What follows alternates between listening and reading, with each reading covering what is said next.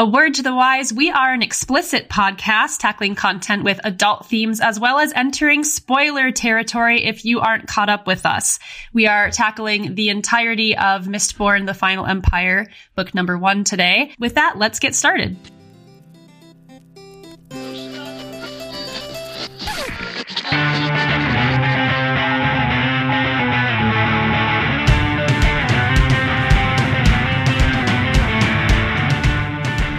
Hey there, this is Cross.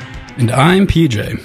And we are Words and Whiskey, a podcast for veteran and novice readers alike. We tackle fiction novels and love to talk about what we're drinking. You should think of us as your intoxicating weekly book club. We finished another book. We did. How many books is that for you now, PJ? It's a number. I haven't mastered counting yet, but it's somewhere around 6. And 2 comics, I guess. Yeah. Awesome. Well, today is our wrap-up episode for Mistborn: The Final Empire, like Lindsay said in the intro, and we've got our great friend, close friend, lifelong friend, I'm sure she'll make fun of me the whole time for saying friend 4 times in a row, Lindsay Lundeen on the show. Hey. Recent guest on Short Pours as well for the romance episode that you may have heard on Monday. If you haven't, go listen to it. It's so fucking good. Yes, you have to. Required listening. It is a joy. We're super glad to have you here I'm excited chat to with be us. here. This is so fun. Yeah. But before we go too far, we like to generally introduce with what we're drinking. So we'll kick it off here. Lindsay, what are you drinking? I'm drinking a drink that I like to call the Nobility. It is just champagne, specifically Ernest Rapinoe Epernay Brut. I got it from a friend, and I'll open it here in a second once we're all done introducing our drinks for some lovely ASMR for you all. I'm here to give the people what they want, Cross. Your podcast has been sorely missing ASMR, although PJ's voice gets close. See, damn it. This is a recurring funny theme that actually came up. No, it's hysterical because recently I joined like a Discord and whatever, and we were just chatting back and forth. And they're like, "Oh, what are you reading?" And I'm like, "Well, just wrapped up Mistborn for the podcast, blah blah." And they're like, "Oh, you have a podcast?" And I was like, "Yeah." And they're like, "Okay, what is it?" And I was like, "Well, we're called Words and Whiskey." And people went and listened to it, and they're like, "Holy shit, PJ has a great voice." And I'm like, "Fuck you," every time. So that's why for my birthday I'm getting myself a microphone. He seems to think it's simply because I have a better microphone than him. At least it would put us on the same playing field. I think it's because I'm a better person. It's going to be so sad when Crossland gets this better microphone and PJ still has the ASMR voice. It's true. It's true. That's really going to knock him down a peg. That'll be a lot of fun. I'm looking forward to it. So we love the Nobility. That's great. PJ, what are you drinking? I have a drink that I have titled the Strawberry Pac-Man. So I wanted to do something tiki because I have this tiki mug and I haven't used it in a while. Cute. So where did you get that mug from? I genuinely don't remember. Didn't you get it from what's it Did called? I get it from Psycho Susie's? I might have bought it from Psycho Susie's. Yep, that sounds right. If anyone doesn't know what Psycho Susie's is, it's a bar in Minneapolis, Minnesota that is tiki themed, but like tacky tiki themed, and it has carpet, like atrocious carpet throughout the whole thing. And when you order a drink, you get a little mug. It's great. You should go. Yeah. They call themselves a tiki motor lounge. Yes. So like all the food items are like named after classic cars. It's real weird, but I love it. Yeah, it's awesome. Yeah, it's a lot of fun. But I don't have a lot of the mainstay tiki ingredients.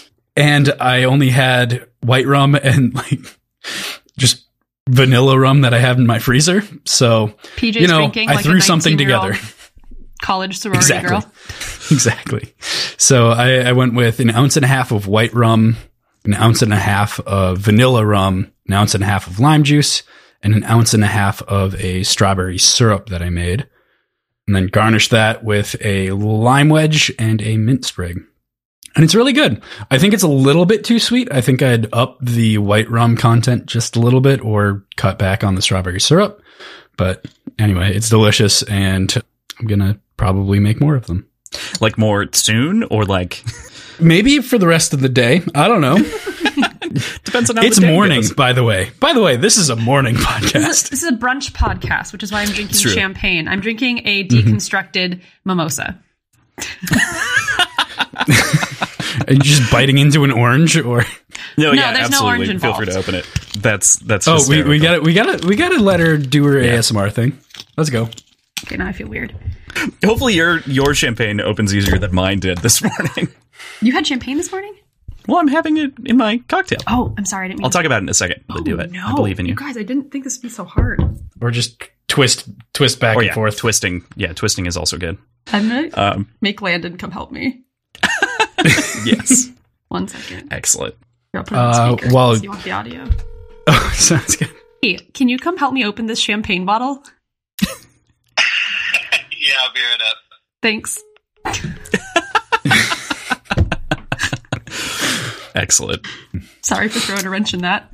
Guest appearance on the show again. All of my roommates are on the show. PJ, have you heard that guest appearance yet? He showed me the clip. He sent me the clip. It's hilarious. So good. It was so well timed. While we're waiting for that, following up my cocktail, I've got Noon Whistle's Don't Worry, Be Gummy Hazy IPA. Never heard of Noon Whistle before, No. but they are out of Illinois, I think. So Why does it say be gummy? Is it like sweet? this- just the name. I don't know. Fruity. Yeah. Yeah, but Cheers. pretty Are, good. are you already cheers. on the IPA? I switch back and forth between my drinks. Yeah. Listen, someone recently said to me that you're living in luxury when you are consuming multiple liquids at one time. So good. Wasn't for you, that Tiff? I think it was Tiff in the romance Tiff? episode. Is like, yeah, Tiff was like, I'm a 3-drink gal. That's really important. Okay, Landon's here. He is. This is my roommate Landon. He's going to open the champagne bottle in front of the microphone. Hey, Landon, Hello. Oh my god! don't hit the Wait. computer. It'll catch the sound. Didn't know this feels risky. You can use this like do this and then go like this and just open it like that, so it goes into your hand. It looks like it's going. It's starting to go, Yeah. which is good. Yeah, Thanks, Landon. No problem. awesome. Woo, Landon. If you take out like all the surrounding audio, that'll be really cool. If it's like, It here, will be. I'll open it It'll on the be show. really cool. Crinkle, crinkle, crinkle. That was all Yeah. me. Awesome. Keep going. Do you I'm have a glass, or are you just drinking it out of the I'm bottle? drinking out of the bottle. Yes. Yes. Absolutely next level. That's fantastic. That is the nobility. Cheers. That is truly the nobility. We love that. Cross, what are you drinking? Thanks, Lindsay. Lindsay did this for me. She played your role generally in the other show, which I went role played as fantastically. PJ. That's true. It's true. I am having a similar drink. Like we said, this is kind of a brunch episode. So it's not quite the nobility. You know, it might be like half-blooded nobility, might be a minor descendant. But I'm having the Survivor's End, which is what I'm calling it, which is really just a pomegranate mimosa. But one of the tricks that my dad recommended, because I was like, what's a good brunchy cocktail that isn't just a mimosa? And he was like, well, do a pomegranate mimosa. And I was like, okay. And he's like, yeah, pomegranate juice, champagne. And I was like, okay, easy enough. And he's like, and 2 dashes of bitters. I was like, huh, that's interesting. And so I tried it with and I tried it without. Definitely do the bitters. The bitters is the way to go. It adds a level of depth and complexity to it. So similarly, Lindsay, I have an entire bottle of champagne split, but this is the first glass. The rest is pre-made for backup because I'm not drinking a beer to follow this up. I'm just having this cocktail repeatedly. There's So- nothing like champagne in a Yeti cup. Well, I'm gonna pour it into this. It's just to keep it cold. Damn it. So before the episode, Crossland, you were talking about some bougie bitters that you are playing with. What kind of bitters did you use for this cocktail?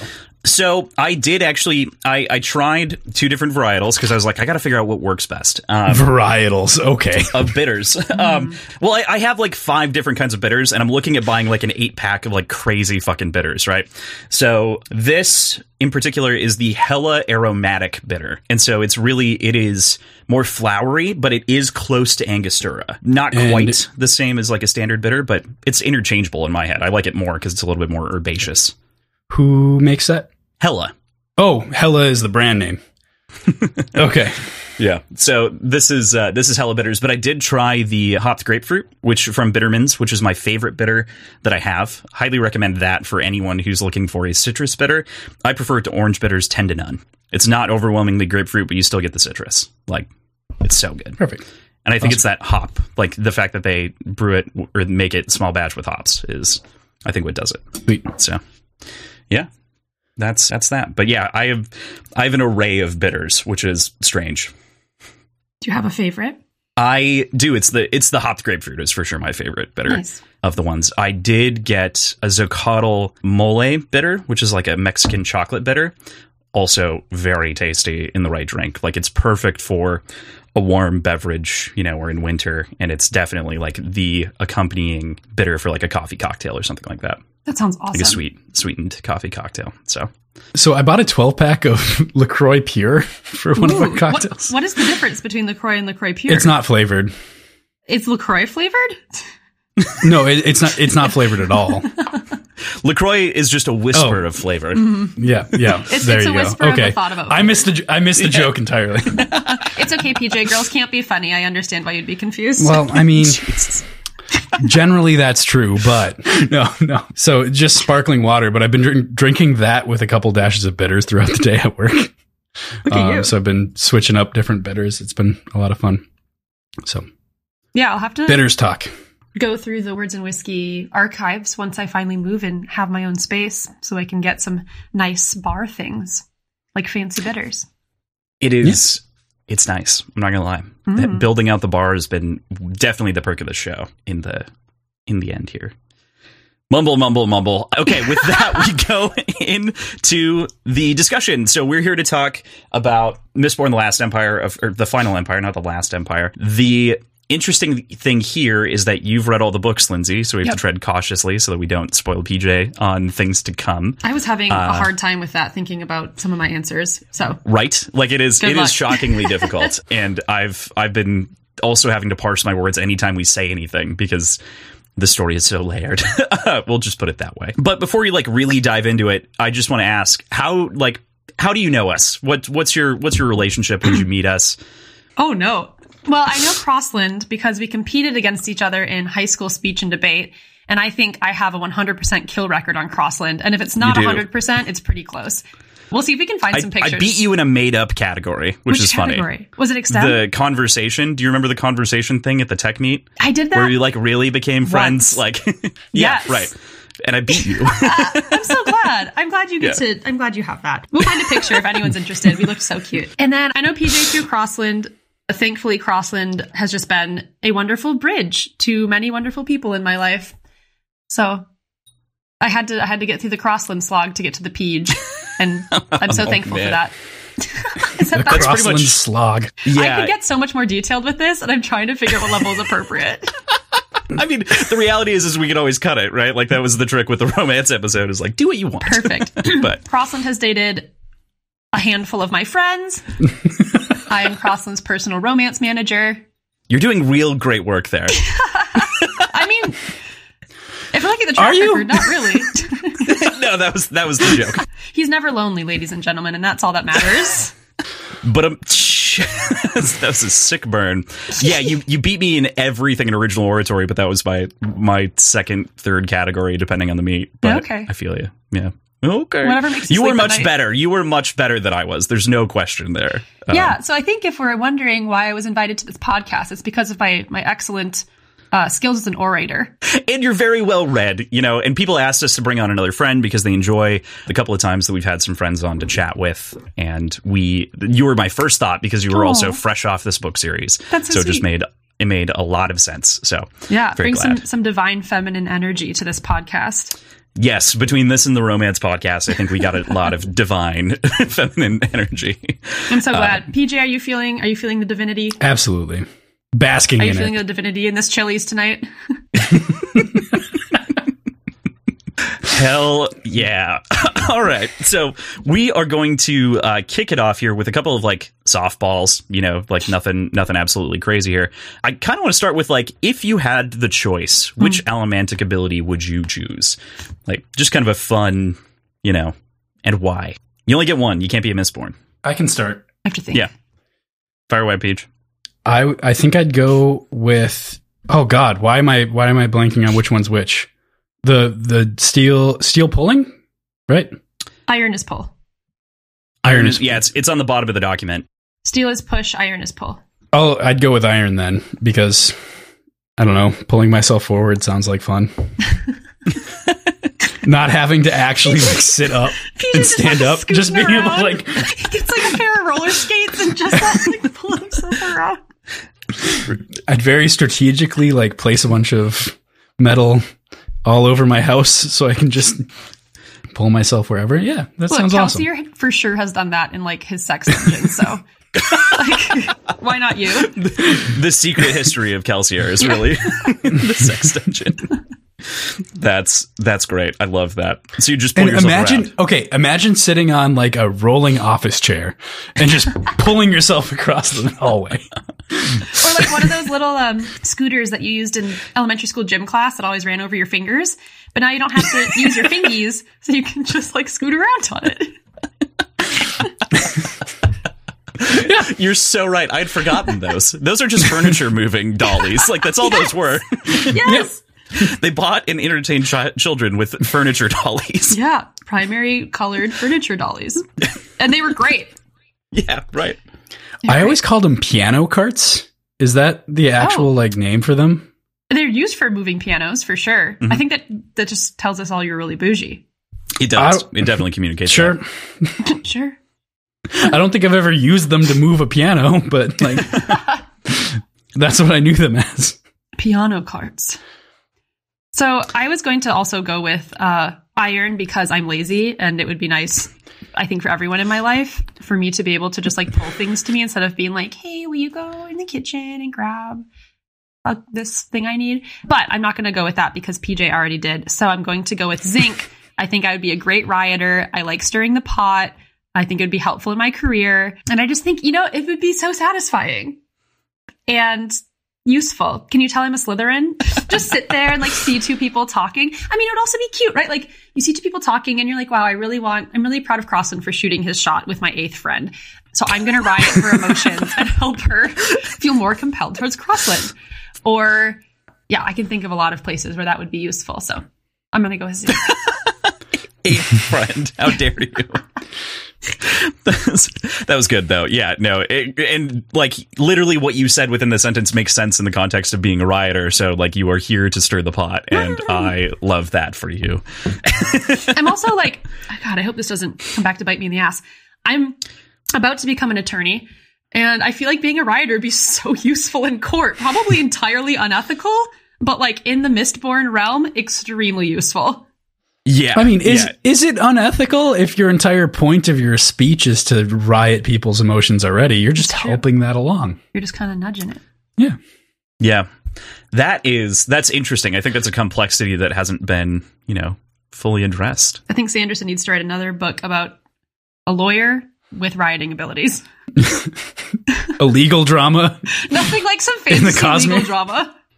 I love rioting. I've been like really kind of trying to figure out what the hell I would do here, because I feel like steel has an interesting usefulness to like being able to fly, right? Like pushing is better than pulling in every context. Disagree. I don't know what you guys are on.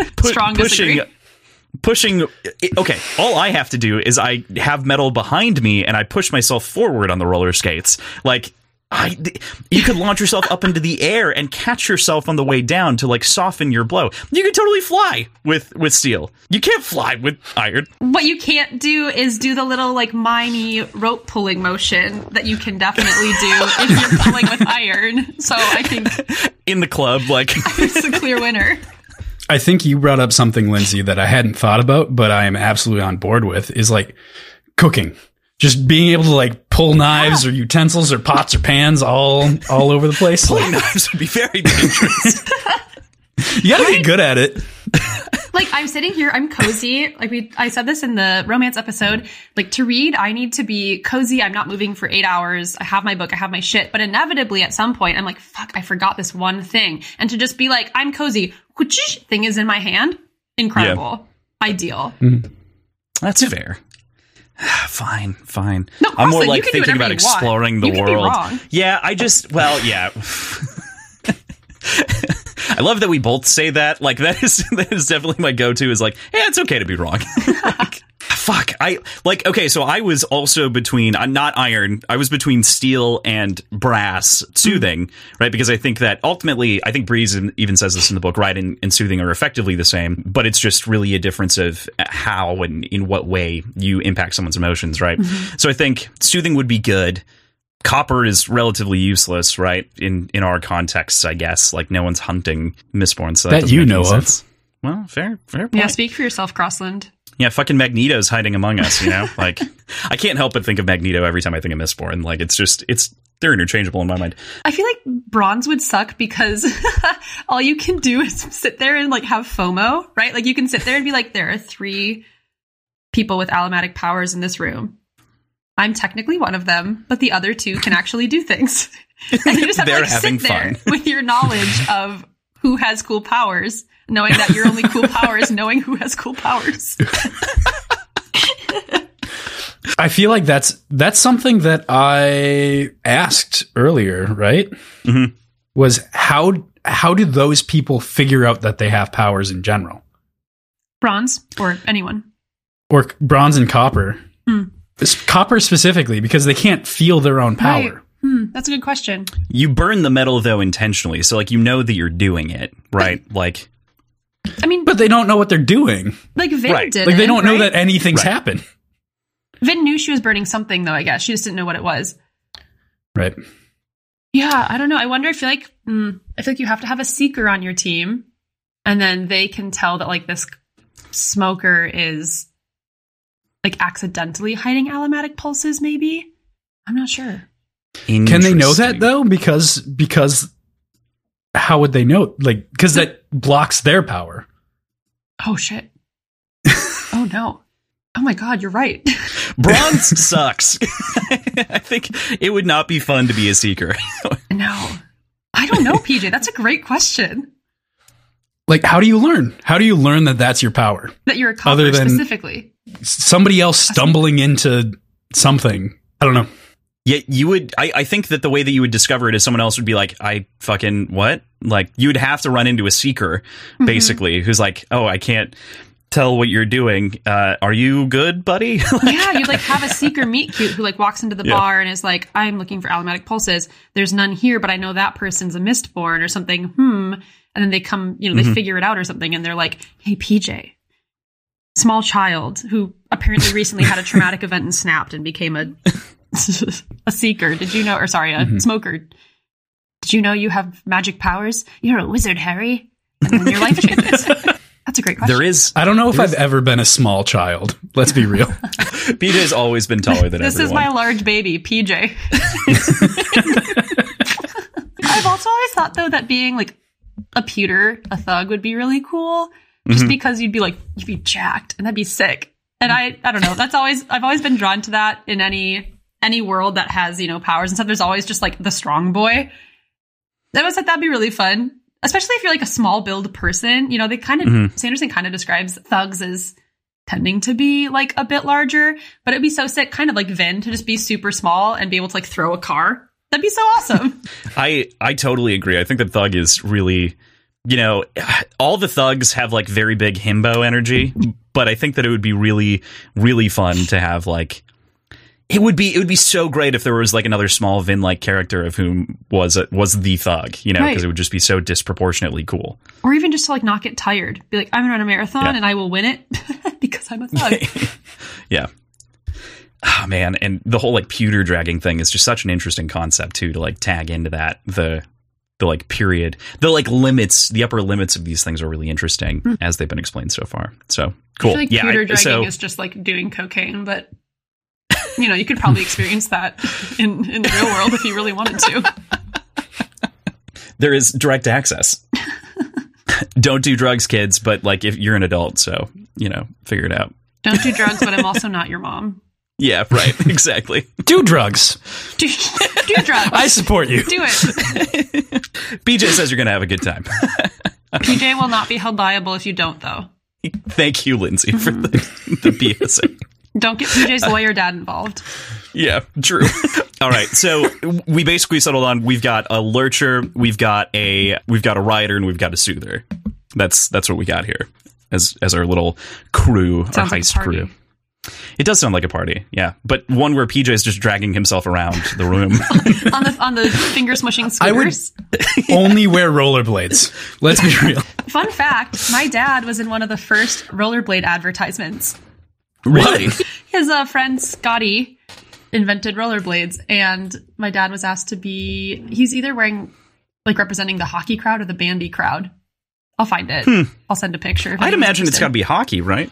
Well, yeah, because in the advertisement, there's like a lot of, like, there's like a figure skater, a hockey player, a skier, a cross-country skier, like that kind of stuff. And so I think somebody else is hockey, and I think my dad is bandy. Because bandy is just hockey, but without boards and with curved sticks and a ball. It's like soccer hockey. Got it. Anyway. Saki. Yeah. Saki. I don't think they like that term. That's actually really derogatory, PJ. I can't believe you'd say that. Yeah. Damn it. How dare you? It's embarrassing for you. So there's a lot of things that happen inside of this book, right? So talking about the book itself for a little bit, there's a ton of different plot moments and beats that happen. I think that one of the more interesting things here is that we're obviously introduced at the beginning of the book to Kelsier, and he's kind of set up to be this like larger than life mentor. And then in the end, he kind of dies. And it kind of felt like it was coming. My first read kind of felt like it was coming out of left field because I was so bought into the character that I couldn't imagine it happening. I don't know. What did you guys think about the death and the future pressing implications of his death, specifically to PJ? It was not read further.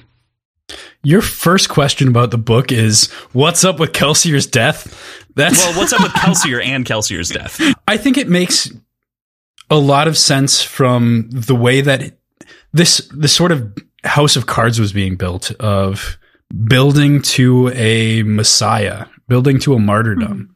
And it was hard to see, but in hindsight, it makes a ton of sense, especially given that conversation that he had with Vin saying that she was able to stop him from doing this before. Like, he was planning on basically doing the same thing with that army before. And becoming a martyr then. Like, he just had a death wish the entire time. But needed to build up his brand, his story, his legacy, his brand. Yeah. And be notorious enough or Kelsier's a content creator. Viral. Yeah. Sorry. No, but that's the exact point, is like becoming a folk hero and turning that into becoming a messiah. So I think using that going forward will be a great tool for anyone leading any sort of resistance, which, does that exist anymore? Like, whatever, like, you wouldn't call it the resistance, really. It's just the populace now. Using him as sort of a theocratic character of sorts to lead the people, I think makes a lot of sense. Do you think he's actually dead? Oh my God. You just opened up a can of worms for PJ. No, it's something I thought about. Yes, I think he is. I think there's going to be some fuckery with the Kandra, and like, how does memory actually work? Because there's questions about that with Lord Renew and what memories he actually has access to. And like, he seems to be able to remember things from before he was like impersonated. Right. Yeah. I'm still not fully clear on how that works. So I think, yes, he's dead, but I don't think gone. Gone but not forgotten. Something to that effect. Cool. I am like, as far as these books go and like characters in general go, I go very conspiracy theorist with them. Like, I do not trust anything. PJ is full blown, like, absolutely not taking it. Hey, I mean, it started in his, personal life and like his normal life, and now it's in his literary life. It's okay. We can all have a conspiracy theorist friend. You guys, PJ right now is wearing a tin hat. There is aluminum foil over his windows. I don't understand why you guys aren't. You know about it. PJ has sent me multiple warning texts about how my veins are coursing with 5G and how... It's because you drink tap water. It's because I drink tap water. Yeah. Between that and my multiple vaccines, Bill Gates is running my brain. Everybody, you should buy whatever new thing Microsoft is posting. Blinked by I need help. I mean, I'm blinking. It's true, but I see it as a positive. Good. Please go get vaccinated. Thank you for the proper PSA. Go get vaccinated so Bill Gates can watch you. He has our best interest in mind. Submit to the billionaire overlord. How'd we get it? Oh yeah, PJ conspiracy. Yeah, 5G. Got it. All right. That's how we arrived here at this point. I always find Kelsier's death really interesting in the first book because I don't know. And maybe if PJ's the conspiracy theorist, maybe I'm the pessimist because I just like never 100% know if Kelsier's dedication to the cause was entirely earnest or if he was just trying to be edgy, right? And I think it's a little bit of A and a little bit of B. Like I think he really believed in it, but I don't know if he wanted to die at the end of this book. And so to me, it's Marcia's perspective too, right? Like that's Marcia's whole thing. Right. He's questioning Kelsier's motives. So right, yeah. What's the alternative though? Like what would be the motivation for his actions if it wasn't to martyr himself? Yeah, sorry to interrupt you. No. That's a good question. I don't know, glory. And this is why I feel like a pessimist. Like I feel bad, saying this, but I feel like it's a little fuck around and find out, right? He really wanted, sometimes I wonder if he really wanted this fame and glory and then play stupid games, win stupid prizes. He ends up dying. And he's like, oh, I wanted everyone to think I was cool with dying, but I don't know if I was actually cool with dying. Okay.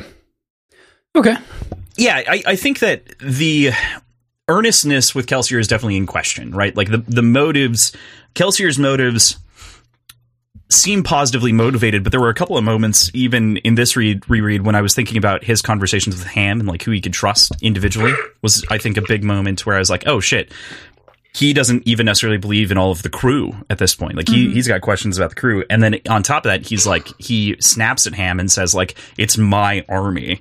And that's completely the wrong perspective from a guy who is, I mean, he's not wrong, but it is meant to be. It does bring up the question of his intentions. Right. And I don't want to shit on Kelsier because actually I really like him a lot as a character. There's just sometimes where I'm wondering if he likes the pageantry and the excitement of, being this person a lot of people look up to, or if he's 100% genuine about it. Because I feel like if he was 100% genuine about it, not to say that he's, even less than 50% genuine, right? But if he was 100% genuine about it, I feel like he would be a bit more careful about his actions and his communications and a bit more precise. He'd be a bit more precise with what he does. Where to me, sometimes it feels like he sets rules, he ignores the rules, and then he feels very comfortable just kind of doing whatever he wants with no consequences. I'll follow the rules when it serves me, but I'm just glad everyone's kind of following me. So I think that point is something that I have questions about in general, and maybe it's just not covered so much by the text. But their care and secrecy that goes into like their operations doesn't get covered so much, so it feels like they're being very out in the open for the most part.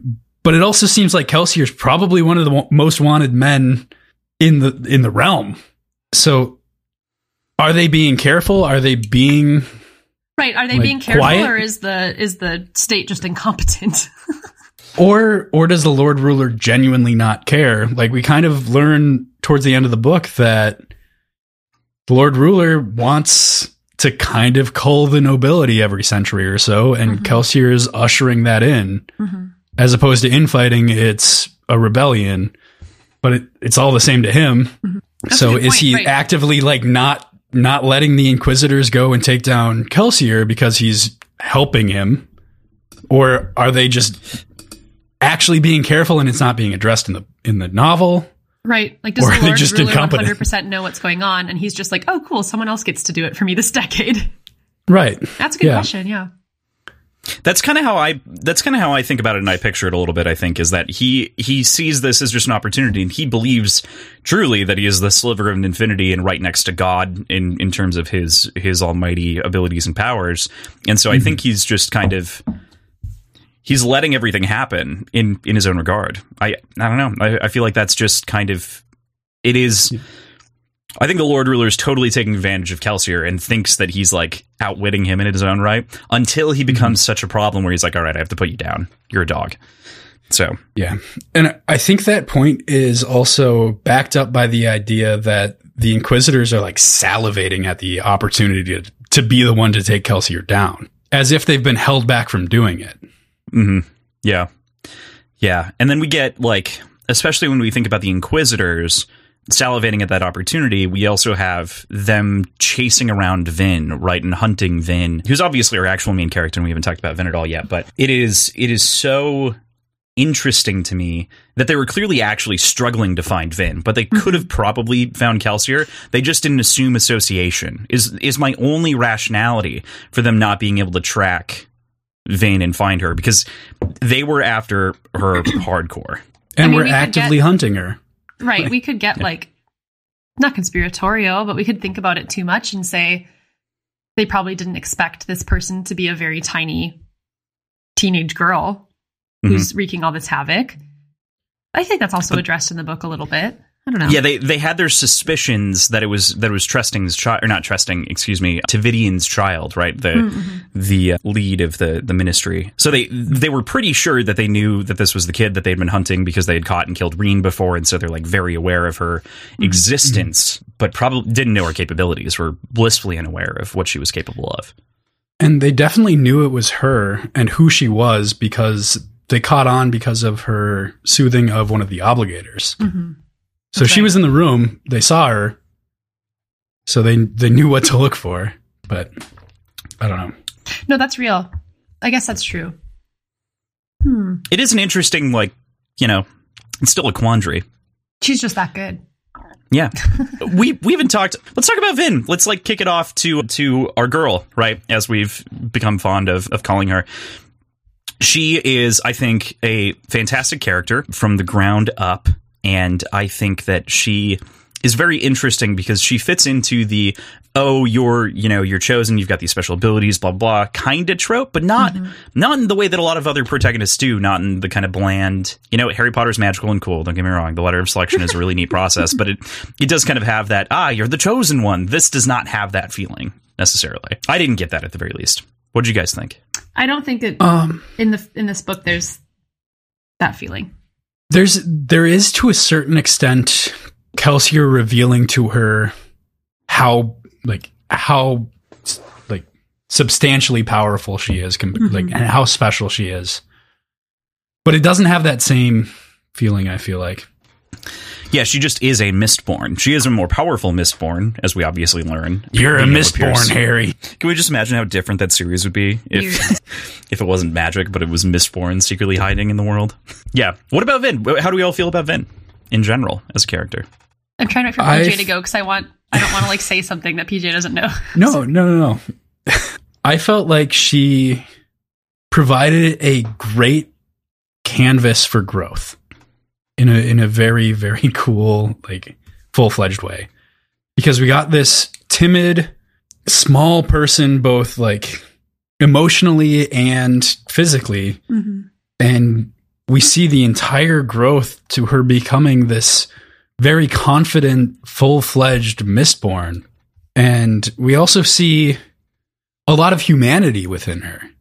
With her sort of gallivanting as a noblewoman among the nobility and falling into that sort of comfort and how would you call it? Becoming afraid of the idea of losing that part of her life and revealing who she truly is because she just enjoys it so much. And I think that is something that you'd probably see with most of humanity. So there was the parallel there. And just the personal growth in so many different ways. So I think she was a great canvas. One of the cool things I think about Vin in that respect is that a lot of her growth in this first book happens because of other people lighting the way for her. And I think that's important because I know we all have those people in our lives that have lit the way for us to make personal growth. And I'm excited to see, not thinking about the other books that I have actually read, I'm excited to see, where that personal growth comes more from within. And there is that internal personal growth in this first book, but it is absolutely catalyzed by other people, I think, almost every step of the way. It's just interesting to see where that goes in the future. I also really appreciate that Sanderson writes Vin like a protagonist. She is a girl and she is one of the only main females in this entire first book, right? But she is above all else a protagonist. I appreciate that he doesn't try to weirdly low-key sexualize her. I like that he doesn't really put a ton of stake in like in the romance of the book. It's just kind of like there, but I have different thoughts on Elend and Vin's romance. And I think she's like this powerful girl who finds community and who sits in her community and who's able to finally trust again. And I think that's really powerful. And I appreciate that about Vin. I do also appreciate, I think PJ kind of hinted at this too, that Sanderson allows Vin to simultaneously exist between two worlds. I think especially male authors will often say like either this girl is the cool girl, power punch girl, she wears pants, or this girl is the frilly, like cutesy girl, she's so sweet and demure, blah, blah, blah. And Vin struggles with that in the book, right? Like she goes between loving and hating the balls, loving and hating the dresses, until finally she's like, no, it's okay if I like this stuff. That's kind of fun. I can be a powerful Mistborn bitch and also want to look cute. And I think that's really cool, especially for a book that's not super female heavy. I appreciate that from Sanderson. I think I think it's a kind of a brilliant move to make Vin move between the two worlds, right? Because she is, it shows a possibility of what she could be, in addition to giving her the kind of permission to act a certain way, which I think is good. And then in addition, kind of like you were saying, her journey really is lit by other people, because her number one problem is trusting other people because of her shitty brother Reen. So it is kind of like, I see exactly what you're saying that it is mostly external influence, not personal growth that way. But I think the biggest thing that's personal growth is her ability to trust people, because these people are trustworthy. And that's kind of the biggest thing, is to say, hey, some people are better than other people. Like, right. And that had to be, go ahead, PJ.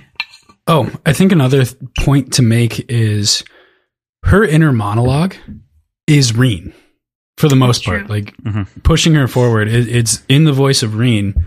And towards the end, we start seeing her take quotes from other people, not Reen, like specifically Kelsier. And sometimes it's in spite of, and to prove him wrong, like saying that there's so much more to learn about friendship, stuff like that. But seeing her be able to internally break Reen as her sole, like, motivating inner monologue is another personal growth aspect. No, that is super cool, right? Because there's almost this like trauma aspect to it, where Reen is, like you said, running her internal compass, and to see her kind of place it on somebody else. It is interesting that she, I think in this first book specifically, no matter what, is always kind of filling her internal monologue with somebody else that's not her. And so I found that to be an interesting journey for her as well. Like, okay, she's abandoned Reen, but now it's Kelsier. When is it going to be just Vin? It's true. Like, when does it really get to be Vin just expressing herself and not relying on other people to kind of, form her inner monologue and like impact that directly? Yeah, I feel that for sure. I do always find, I'll add something. I do always find the brother thing a bit weird in this first book, because as I was reading the first book, kept expecting Reen to just like show up, right? And he doesn't. And it just felt really weird. I don't know, it felt really weird to me. I think it makes sense later. And I'm trying not to like say anything, but that felt lacking. So just to give you context, if you can't remember what happened in what book, we do get the reveal that Reen was tortured and refused to give up Vin. Right. Through the end, which I think gives something. It's misguided, but it's like it's an extreme version of tough love that doesn't need to exist in the extreme that it does. It like redeems him a little bit, right? But I like kept expecting him to just like show up somewhere. I kept expecting him to walk out of the shadows and be like, Vin, I've been watching you. I'm so proud of you. Something like that. But yeah, he doesn't. And that's okay. Yeah. Yeah. I've been talking in your brain the entire time. It hasn't been internal. I've been speaking to you directly from the void. Couldn't happen. Let's talk about one of the really fun things I think that's inside of the story here too, is the kind of story within a story that we get, right? The logbook. PJ doesn't know the name of the character yet. It's revealed on the very first page of Well of Ascension, so it doesn't really matter, but we're referring to him as the logbook dude, or the not hero of ages. Logbook bro? Logbook, bro. Yeah. So I kind of want your perspectives on like the inclusion of the story within the story and the sort of the way that parallels the main story, and just thoughts on it in general as like a narrative device. Something that I just realized. Now that we know that Rashek is the Lord Ruler and not the person that wrote the logbook, we don't technically know the gender of the person that wrote the logbook anymore, do we? True. Yep. Okay. Just idle thought. Just flew into your brain. Yeah. No, nothing else actually identifies the gender of that individual. I remember one of my questions with the logbook when it was revealed in the first book, right, was like, why would the Lord Ruler hang on to this? It's going to be so detrimental, or it could be so detrimental to the Lord Ruler. Why hang on to it? Mm-hmm. So we had a whole conversation in our last episode about this, but I would love to get your take on it. PJ, do you want to throw your weight behind Lindsay's opinion? Because I know that's where you side on this. I don't... You don't remember our conversation? That's fair. Nope. We never remember our conversations. So I think I mentioned this to Lindsay in the romance episode. She texted me afterwards and she's like, I don't remember what we talked about. I'm like, regardless of drinking or not, whenever we record something, it is in one, out the other. So the conversation that we had about the logbook is the reason that we ended up agreeing on PJ is the reason that he kept it was because it is a religious instrument to control the Steel Ministry and to control the Inquisitors. So it is used basically as a Bible of sorts that they treat as a holy text to affirm his place as the sliver of infinity and to like be this sort of genesis of the final empire. That said, because it's a fake book. It doesn't reveal that it's not who he is. He's just slipping into that role of the author of that book. And I think the other interesting part about that, too, is that it reveals some hatred for the Terracemen. Like, you can see where the Lord Ruler, quote, would then go and beat up and, like, kill the Terracemen because of his reaction to Rashek and not liking him throughout the logbook. So there's some, like, meta twist where it's like, this is the reason that the Terracemen are held down is because of their part and like negativity associated with them from the Ascension. You can see the Clennymites versus like there's all kinds of interesting parallels there that he's just playing off of. That's true. You've thought about this a lot more than I have. I've always been like, the Lord Ruler kept it because it was like a nostalgia factor, you know? Like this is where I came from, whether or not I'm the writer, blah, blah, blah. Like this is an important part of my rise to power, so I'm just going to hang on to it. So, yeah, no, I feel you though on the side of like, why would he hang on to it? And that's the only reason that it makes sense to me for him to hang on to it. Otherwise, I think it was a dumb move. So there's the counterpoint of it's written in a dead language that the Steel Inquisitors probably don't know. Also true. So it's just for him then. Right. So like, why would it be a religious text, a Bible they all rely on when it's not written? Why do we care about the Dead Sea Scrolls? Common language. I don't know. Is it a trophy? We all know all those languages now, whatever. Well, right. But we didn't at the time. Sure. Is it a trophy? No, I think that's good, PJ, right? Like, is it just a trophy? I think that's fair. A trophy and like building an idol to the logbook, bro, or person, the not hero of ages. Yeah. Yep.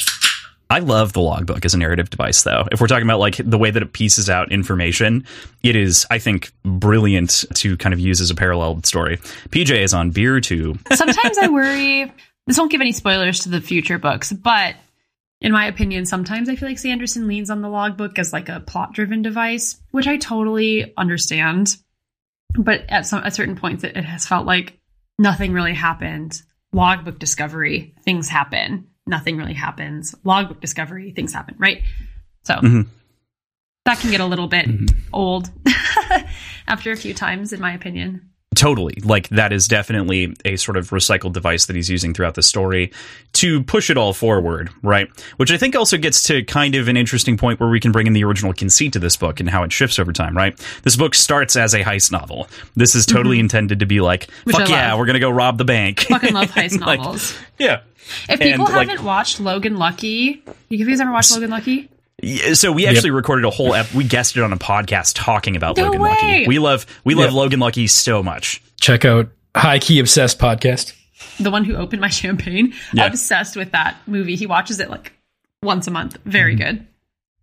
I could do that conceivably if I had the time. Like it is that enjoyable of a movie. Yeah, I mean, and the opening conceit of this novel opens as a heist, and we lose the heist after like 400 pages, which is kind of in subsequent rereads super understandable, but it's also kind of disappointing because you want the heist, you want the robbery, but the heist the whole time has really been throwing over the Empire, I guess. The heist is the friends we made along the way. Yes, exactly. Journey, not destination. Yeah. I felt cheated. I wanted the heist. No, I understand the progression in it, and I understand to a certain extent the need to be a little bit coy about the true motivations. But at the same time, I wonder what would have happened if he had been open about it the entire time. He probably wouldn't have gotten so much support, but I still feel like he could have gotten some, and that might have been even stronger. Being able to focus entirely on the actual task at hand, I think could have expedited the actual plan. Yeah. If you have been honest about it. Yeah. Yeah. But who would he have gotten? Like Ham, I think, would have stayed. I don't think Breeze would have. Yeah. Clubs. I mean, Doxson would have regardless. Like Doxson was in. I think Doxson Clubs probably would have. just like the administrative assistant who actually makes everything happen. And like everyone is just dancing around Doxson. And if it wasn't for Doxson, there would not be a book. It's really true. PJ and I didn't talk about this until like our second to last episode, or maybe it was even the last episode, where it's like PJ was like, I didn't appreciate Doxson for all the work he was doing. Yeah, literally Doxson makes the entire book happen. Yeah. Yeah. He is literally the like initiating force, and totally administrative assistant's a great way to put it. Does not get enough credit, is not paid well enough. Does all of the work. Right. Absolutely. Gets lunches, you know, like he does it all. Like, do they have sandwiches at Clubs' shop? I think they do. That's kind of ironic and funny, that's right? Silly. Can I say a hot take quick? Rough. Off topic, Ham and Club. Ham and Club would have been better off as female characters. And I will stand by this. I think that's true. Yeah, just like, I don't know. I think Sanderson, I mean, I get it, whatever. But I think if he had made Ham and Club female characters, it could have added this like whole extra level of drama. If he'd made them lesbian female characters, which he would not do because Brandon Sanderson is a Mormon. He does have gay characters in novels, but right, but like not in 2006, but yes, exactly. Right. You all can't see my face. I was doing a lot with my face. Yeah, I just think Ham and Club should have been female characters. I think that would have made it more interesting. I think they would have been more dynamic, and I think they both lend themselves to it. That's all I'm going to say. So do you think that would have changed anything, or changed anything for the better or worse in how Vin was brought up within the club? That's interesting. I want to bring something up and like pare it back just to get to this point, right? The female characters that we have inside this book are fucking Vin, a vague reference to her mother, and we also have Kliss and Channel Ariel. Those are our three, and Vin. Those are our female characters. All of them are villains except for Vin. All of them are bad people except for Vin. Brando, who hurt you? Yeah, no joke. But to that point, that's why I totally agree. I think Ham and Club being good women would be a good thing as role models. Absolutely. That's a good question you asked though, PJ, because I wonder if Vin's reluctance to trust the group would have been eased faster if they had been female characters, or if they, oh my God, you guys, I'm tipsy. You're fine. That's the point of the show. Or if that would have created more resistance for her, right? Because I think there can be a thing sometimes where if you're a woman who's had to live in a hard situation, you like trust other women extra less. So I don't know. I don't know how that would have changed the plot for the better. I think it would have changed the narrative for the better as far as being a reader goes. I think it would have been a little bit less monotonous. I think it would have been a bit easier to keep track of who is who. And I think there's a lot that Brando could have done with those characters to just make them interesting. Because I think that's something I really have been appreciating about the Red Rising series, is that there's a lot of powerful and not powerful women in there who are just, for the most part, described the same way as the male characters. And he does that to an extent with Vin. But I think sometimes it comes off a little bit, she's not like other girls, right? Kind of gets that like manic pixie dream girl Yeah. but Yeah, powerful. so vibe. that's another question that I have, and it kind of relies on the assumption that Brandon Sanderson would write those characters as women in a way that was like realistic or respectful enough. And I don't necessarily know if that would happen. What do you mean by realistic and respectful? Important, real bulletproof side note. Vin originally was written as a male character and then changed in the second draft after like 20,000 words. Interesting. So started as a male character. I didn't Just know that.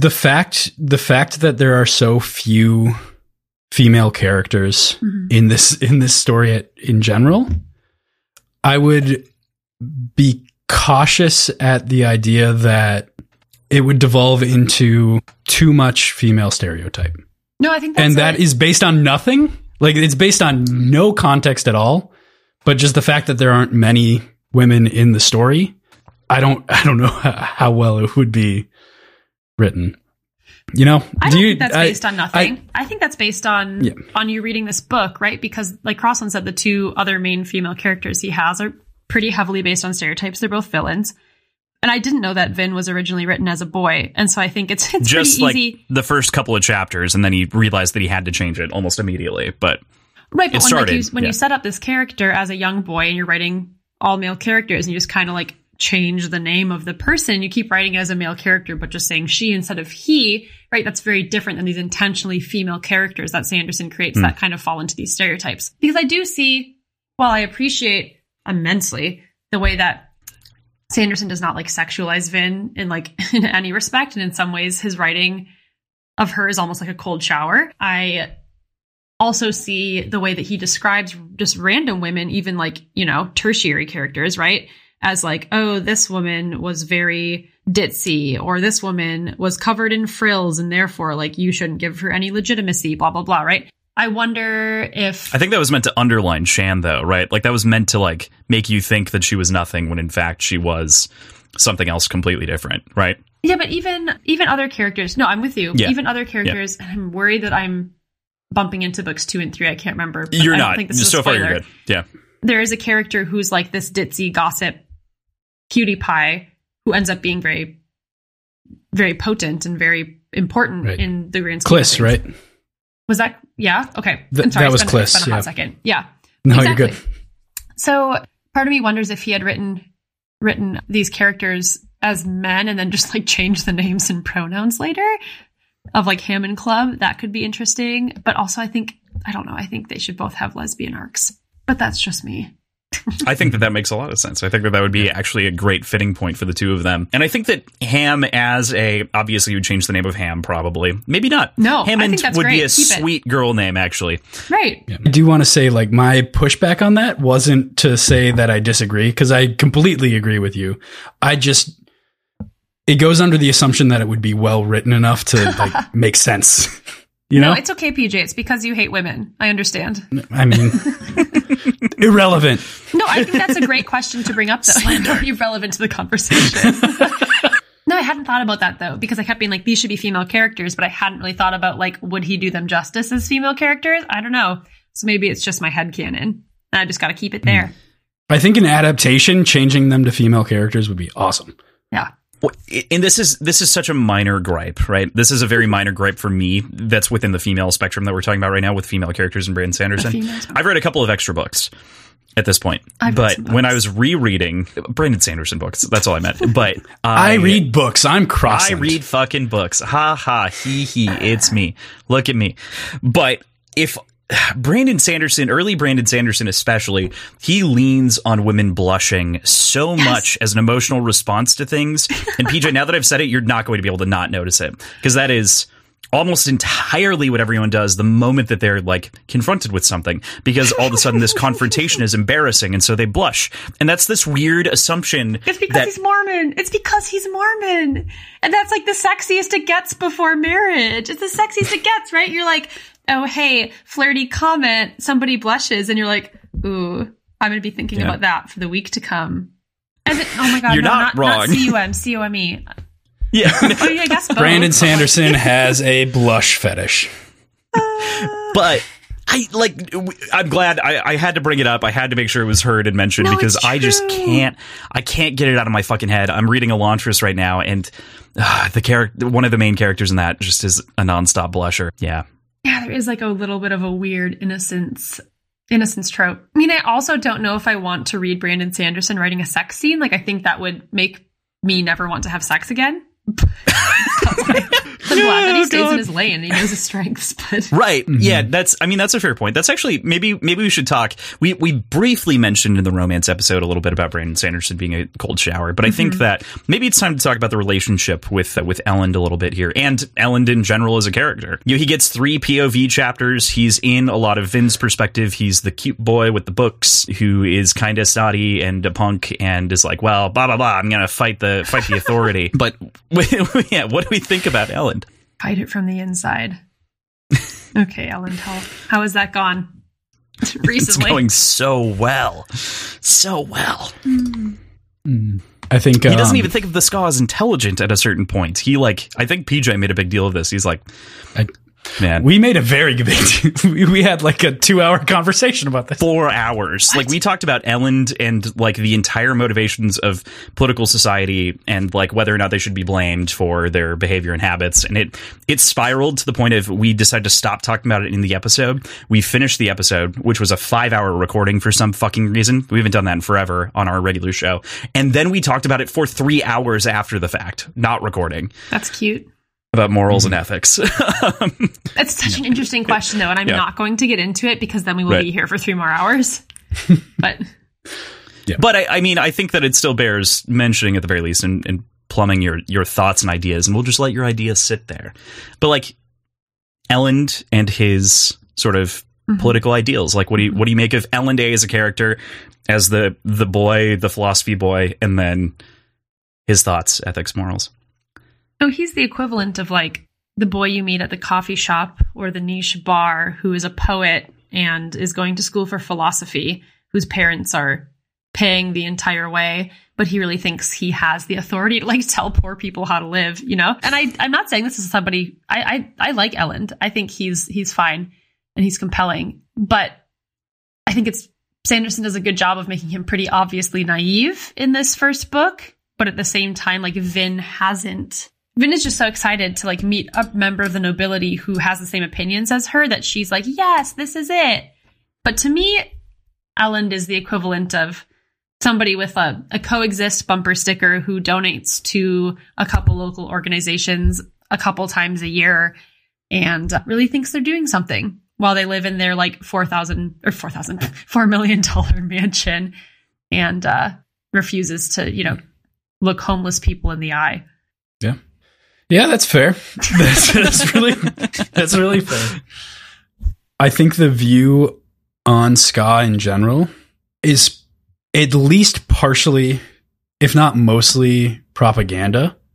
Sure. And the fact that like it's a big reveal to him that they're intelligent beings. Right. Like I don't think that's well known amongst the nobility in general.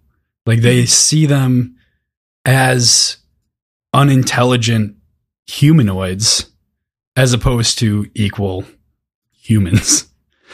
That doesn't make it right, clearly, but no, but I think like Sanderson does a good job in the book of making it clear that that's not right. Like he not pokes fun at, but I don't know, you feel it as you're reading through it because Vin is ska and these, excuse me, I'm burping from my fancy champagne.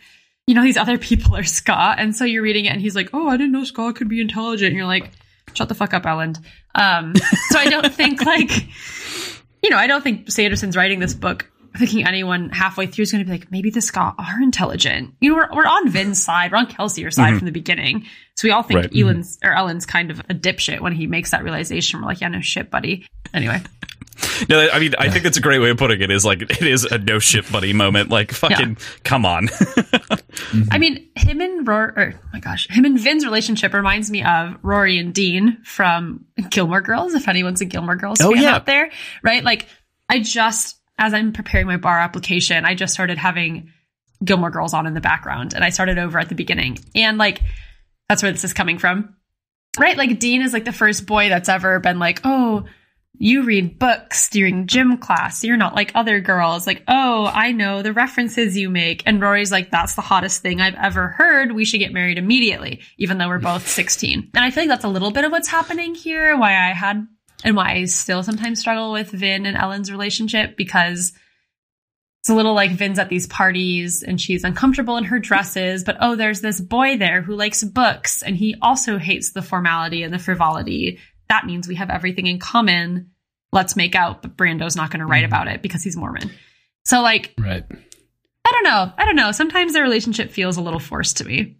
Don't they kiss at the end of the book? Am I crazy? No, they hug. They hug at the end of the book. Do they just hug? I'm pretty sure that's all I it mean, is. they can kiss, and that's fine. Grabbing her in a firm embrace, Vin closed her eyes, simply feeling the warmth of being held, and then realized that that's all she ever wanted. Yeah, it's a hug. Anyway. I mean, but there is the fact that she's 16 and he's 22? That's 20? right. Oh 22? my God, I forgot about that. Yeah. That's right. I think he's 21 or 22, yeah. She's a baby.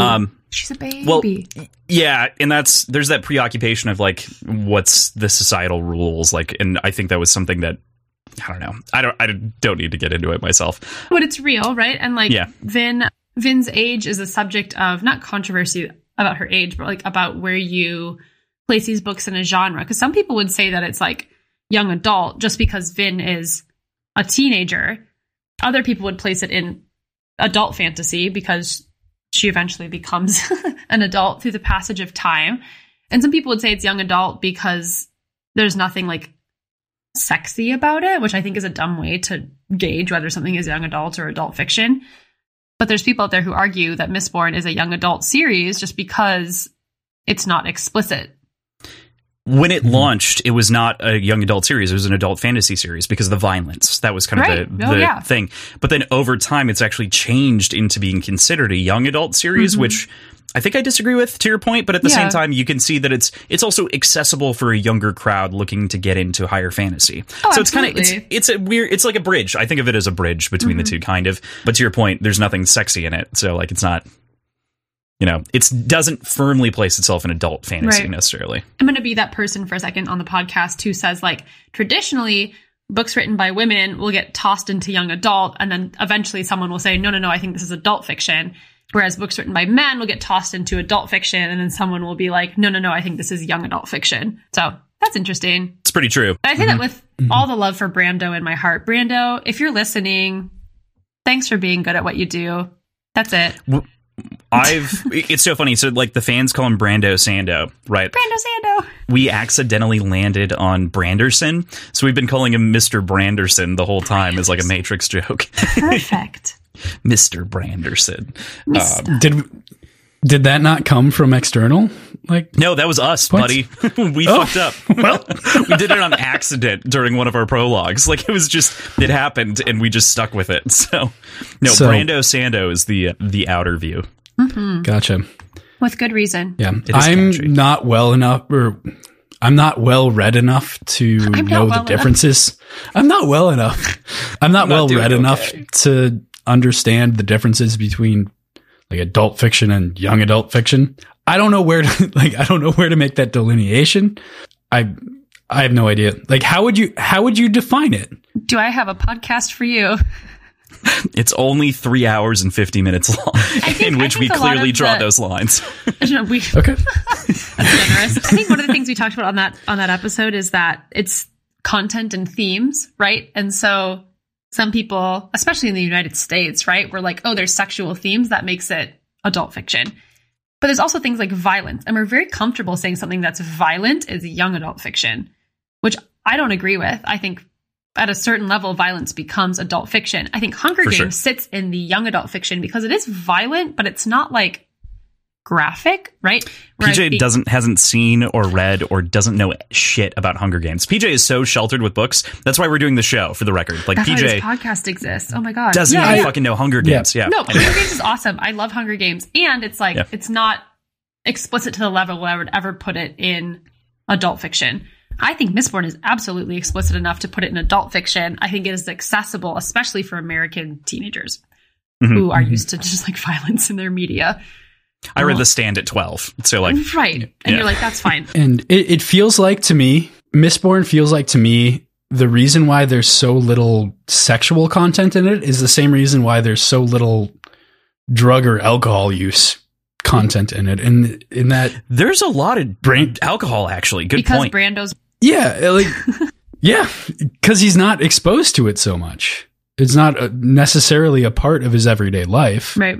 So like alcohol exists in the book, but it's not like expounded upon very often. Yeah, it's fair. But they do drink a lot. Like every time they're hanging out in any of the places, they're drinking. Like anytime. Yeah, the but crew's all it's a together, passing comment that wine. Yeah, but No, that's real. Yeah. there's never any drunk conversation. It's just passing comments that they were drinking. And he There's never, one specific moment with Vin where she does get drunk and breaks and like says something that she shouldn't have said at the time, but she only said it because she was drunk. She only pushed herself because she was intoxicated. Which point? But that's it happens in like the first 150 pages. It is one of the first times when she's like addressing the crew and she's being brought in to a part of the plan, and she's like, that doesn't seem like we're doing the right thing there. And Kelsier's like, oh yeah, so we should be planning this differently. We'll make sure that you are the one that actually does the noble infiltration. It's right around that section. well, but- he never talks I agree about with like, you otherwise. about like how it makes people feel, right? So maybe Yeah, like little right. Brando's writing from his pretty ignorant view on drinking. Sheltered, yeah. Sorry, I didn't mean ignorant to sound like bad. I know. But, right, It like, wasn't if a he doesn't bad know, he thing. doesn't know, Right. you know? And so he's like, oh, they were drinking whiskey. And then like never is like, you know, the whiskey like permeated her veins and like made a warm feeling from like her throat to her tummy, blah, blah, blah. Like that some authors do when people start getting drunk. Tummy. Tummy. Tummy is a required term, I think. Intercore. That's for the romance episode. But you know, I think that's a good point, PJ. He just kind of mentions it as like a passing. Oh, they had some whiskey or whatever. They never Breeze really called for expand on it. wine. This called for wine, yeah. Because Brandon's lived his whole life being like, oh, happy occasion, this calls for wine. And he's like sitting here texting his wife asking if he can have a Red Bull. So, Which he can't. which he can't. No, but that's okay. One time I was at the bar. I was at like a party bar with my friend who used to be Mormon, and then his friend from BYU who came in who is still Mormon, and this friend like called his wife at the bar and asked her if he could have a Red Bull. And she said yes, and it was so sweet, and he had such a good time. He stood on the table and drank a Red Bull. It was really cute. Amazing. Amazing. Oh, that's awesome. Sorry if there's any Mormon listeners out there. You're awesome. You're also beautiful. Right. Yeah. Because I you mean, don't do anything terrible to your bodies like us heathens it's do. true. You generally are. Yeah. Let me know if you want me to join any of your planets moving forward. I'm happy to be wife number 4. So, all right, we've got a couple of things left to talk about from where we left off, but I definitely want to give us a moment to talk about the whole crew at large. I think that that's a good place to jump back in here. What do we think about the crew? I mean, we've already got the hot take that it's not even a hot take. It's actually a proper take. I think that Hammond Clubs should be women, which Yeah. I agree with. But what else do we think about the characters as they're written and kind of their place inside of the story as individual mistings? Except for Doxson, because fuck Doxson, I guess. No, because Doxson holds everybody together. He's the glue. His power is friendship and extreme skill at Microsoft Office. He is a product manager or project manager. Absolutely. PJ, you go first. I think As Lindsay kills the bottle of champagne. I think it's what I was looking forward to the entire time, and I thought would have been more obvious to Kelsier from the beginning was a very cohesive group of mentors for Vin for each individual medal. And it was weird to me that Kelsier didn't think of that to begin with. Sure. And maybe it's because of his uprising as a Mistborn, having a single tutor teaching him everything. But I don't know. I think it just makes sense, both narratively and just logically, that you would divide up the task of teaching Vin all the different aspects. Like we get that with Darrow right away in Red Rising, of these different colors are teaching him different things about being a gold. You know? So, I don't know. I think it worked really, really well. The only weird thing was that Kelsier didn't see it as a viable option just from the jump. See, what is a viable option? Having Vin be tutored by each individual misting. Oh, that's right. Yeah. I see what you're saying. Yeah, to me, the, like, specifically the tutoring by each individual misting part of this book, but the whole book in general, but specifically this part felt just like very anime glow up sequence to me. Like, I feel like if there was a prose version of like an anime series, it would be Brandon Sanderson's Mistborn, because it's so like, it's like straight into the point and just like interesting. She like travels through all these little chapters of, you know, what she's learning in the allomatic metals that she's learning how to conquer. And it feels very prescribed. Avatar? Very like prescribed in a compelling and cute way, I thought. Yeah. I think I agree with that take on the whole, as reading the crew is like kind of that prescribed lesson by lesson to individual by individual and imparting, you know, the different allomantic knowledge.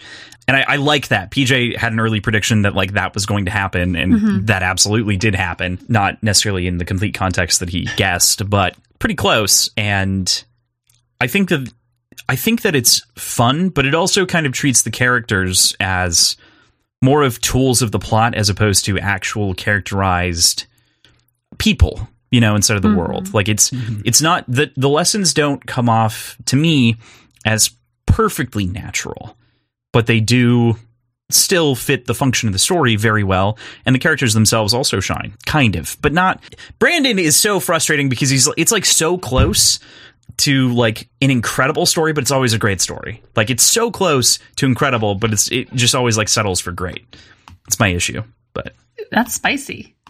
That's my spicy take. That's my hot take. But I think my hot take is that I like Spook and Vin more than I like Vin and Elend. So that's my hot take. That's it. Okay, elaborate.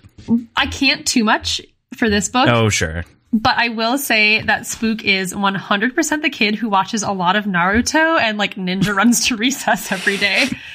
So yeah, that's good. I love that for Vin. She needs that in her life. Yep. I'll elaborate more if you invite me back. Yeah. And you pay me. We like doing wrap ups when we're done as bonuses. So when we're done with it, you can come back and be like, "Fuck you." Perfect. I can't believe you didn't think of this. A couple things to address. We get the sort of breakup of responsibilities for teaching Vin how to be a Mistborn across the crew, but that also extends into how to lead a country and completely ignores all of their misting capabilities, but still sort of finds delineations amongst themselves for what they're good at and leading by committee, basically. Fair. So I thought that was a cool dichotomy to a certain extent. Regarding Vin and Spook, I think you're right. I think it feels more rooted in actual feelings and actual emotions and like understanding of who each other actually are, you know? Whereas Elend and Vin are they don't know hardly anything about each other. It's so shallow. The fact that she isn't a normal noble person. I think they both love the idea of the other person. And that's why it feels so shallow, right? Because they both like really think that they understand this person and the other person understands them deeply. But they're both just obsessed with the idea. Like Elend is obsessed with the idea of a noble girl who's Valette, not like other girls. right? Of Valette, yeah. And Vin is obsessed with the idea of a noble man who's not like other noblemen. Right. But they aren't truly honest to each other until that final confrontation right before Vin goes in to fight the Lord Ruler, in which it's actually Vin and Elend for the first time in this book. So it's like, it's just idealized as opposed to manifesting reality. And that whole interaction feels so powered by the force of love to a certain extent, and it doesn't feel earned. Force of love, that's for sure. And it also feels very, right, you brought this up earlier, PJ, right? They're teenagers. It feels very teenager-y, right? One of them is. One of them is a 20-year-old. Good point. Right, like when I was 16, you know, I was more in love with the idea of the person than I was with the actual person. And I think that says less about Vin than it maybe does about Elend for letting it happen. But here we are. Also, you know, gotta remind you all, Brando's a Mormon, so they were going to get married at 21 no matter what. So Yeah, that's true. I had a hard time trusting Elend the entire story. So there's that.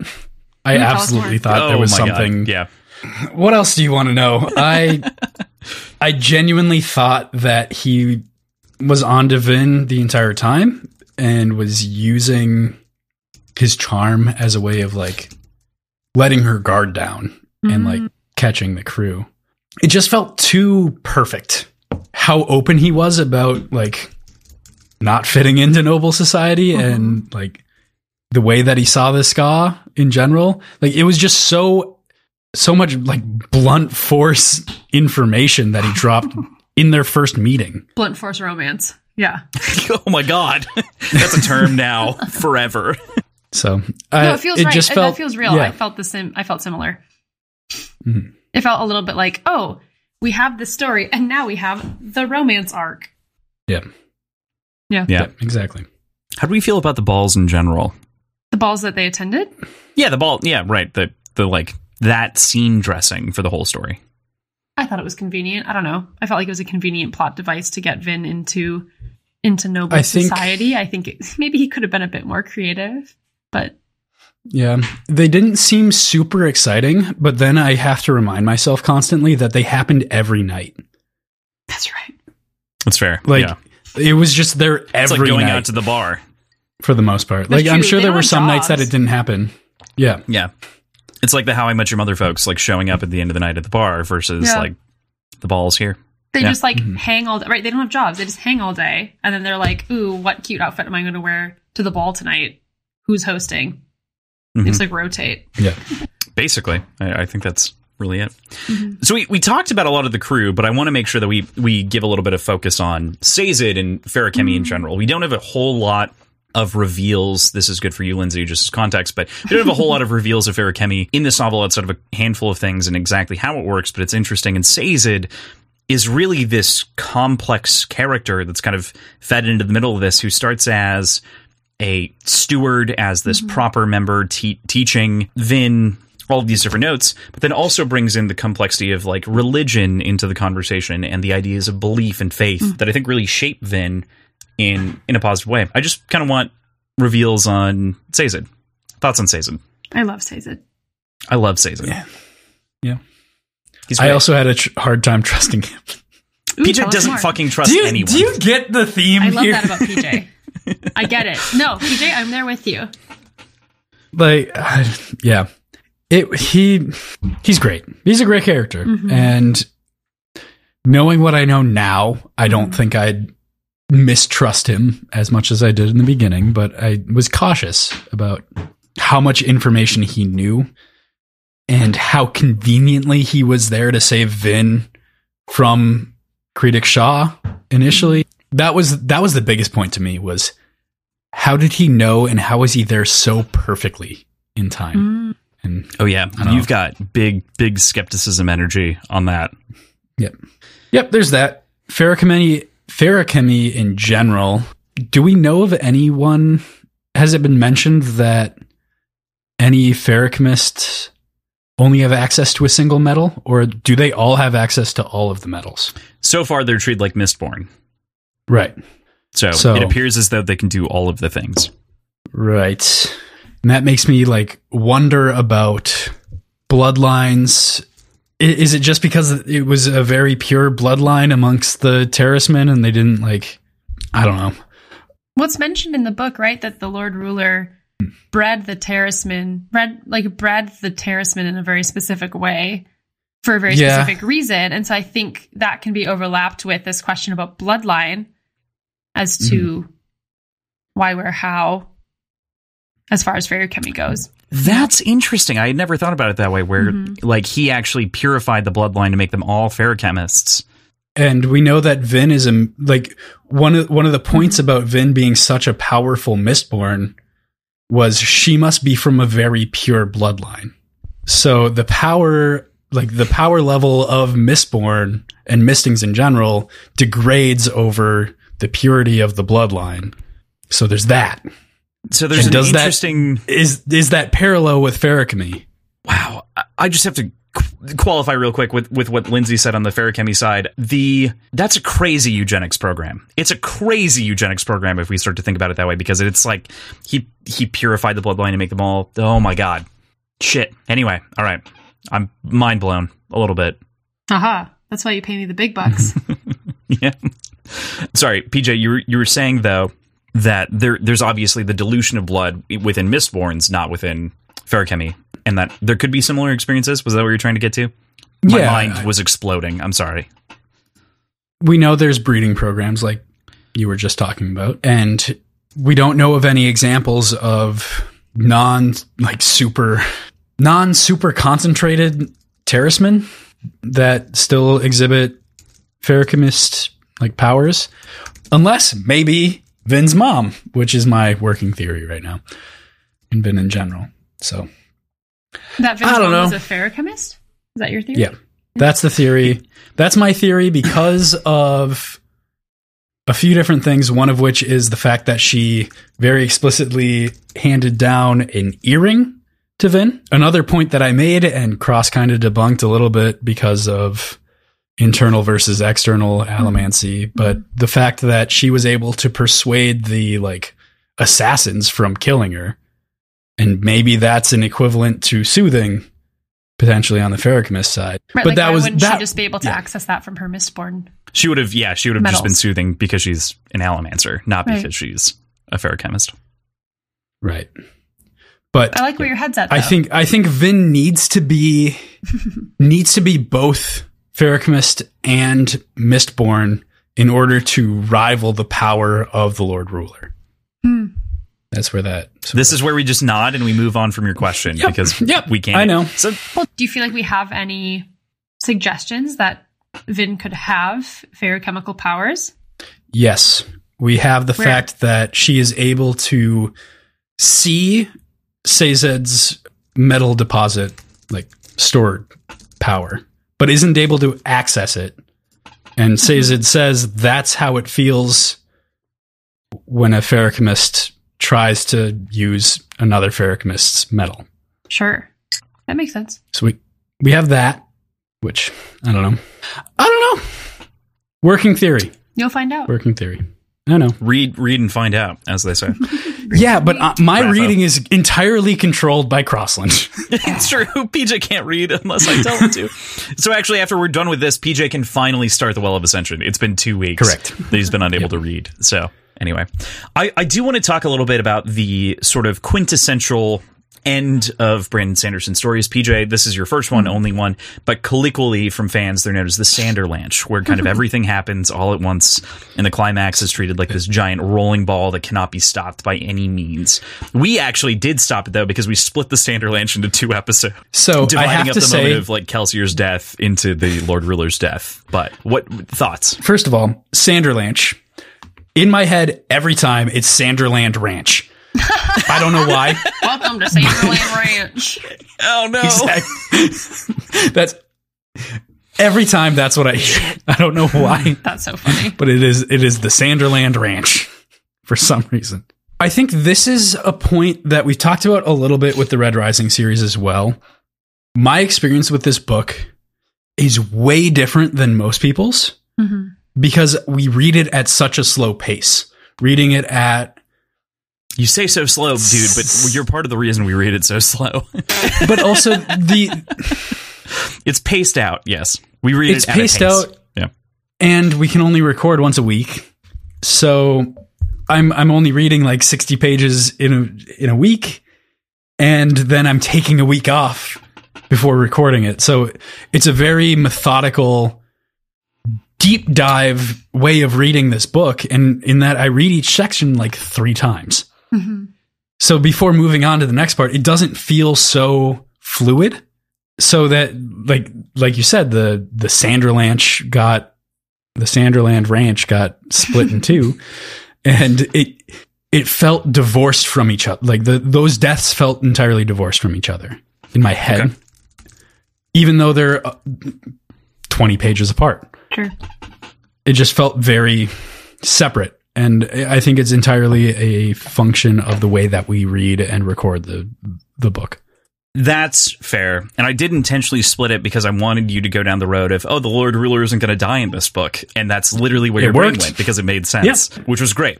I entirely manipulated you intentionally into believing that, which was hilarious and hysterical, I think, for everyone who listened. But I think it's also important because it hones in on like what was central there, which is Kelsier's sacrifice first, and then moving into the second part, which is the death of the Lord Ruler and Vin's kind of supremacy in her own right of like, how did this actually happen? Yeah. So Lindsay, not having that perspective, though, I think it's important to ask, like, what do you think of the Sanderlanche approach to climaxes? I mean, I don't think he's alone in it, right? Like, no, I would say all of the Harry Potter books have the same fucking thing where it's just like exposition for 300 pages and then something actually happens. I think it's a tried and true writing style. I wish the Sanderlanche happened a bit sooner. I think he condenses it like under 100 pages. And so his writing goes from this really like, his writing goes from this really like beautiful, long drawn out world building and character building and relationship building. And then all of a sudden stuff happens and it almost feels like you like turn the page onto a new book, right? Mm-hmm. I wish he was more competent at like blending the lines there or just drawing out the climax a little bit more. But I mean, it's a trope for a reason. And when you read a Brandon Sanderson book, you know what you're getting into. So I can't really complain.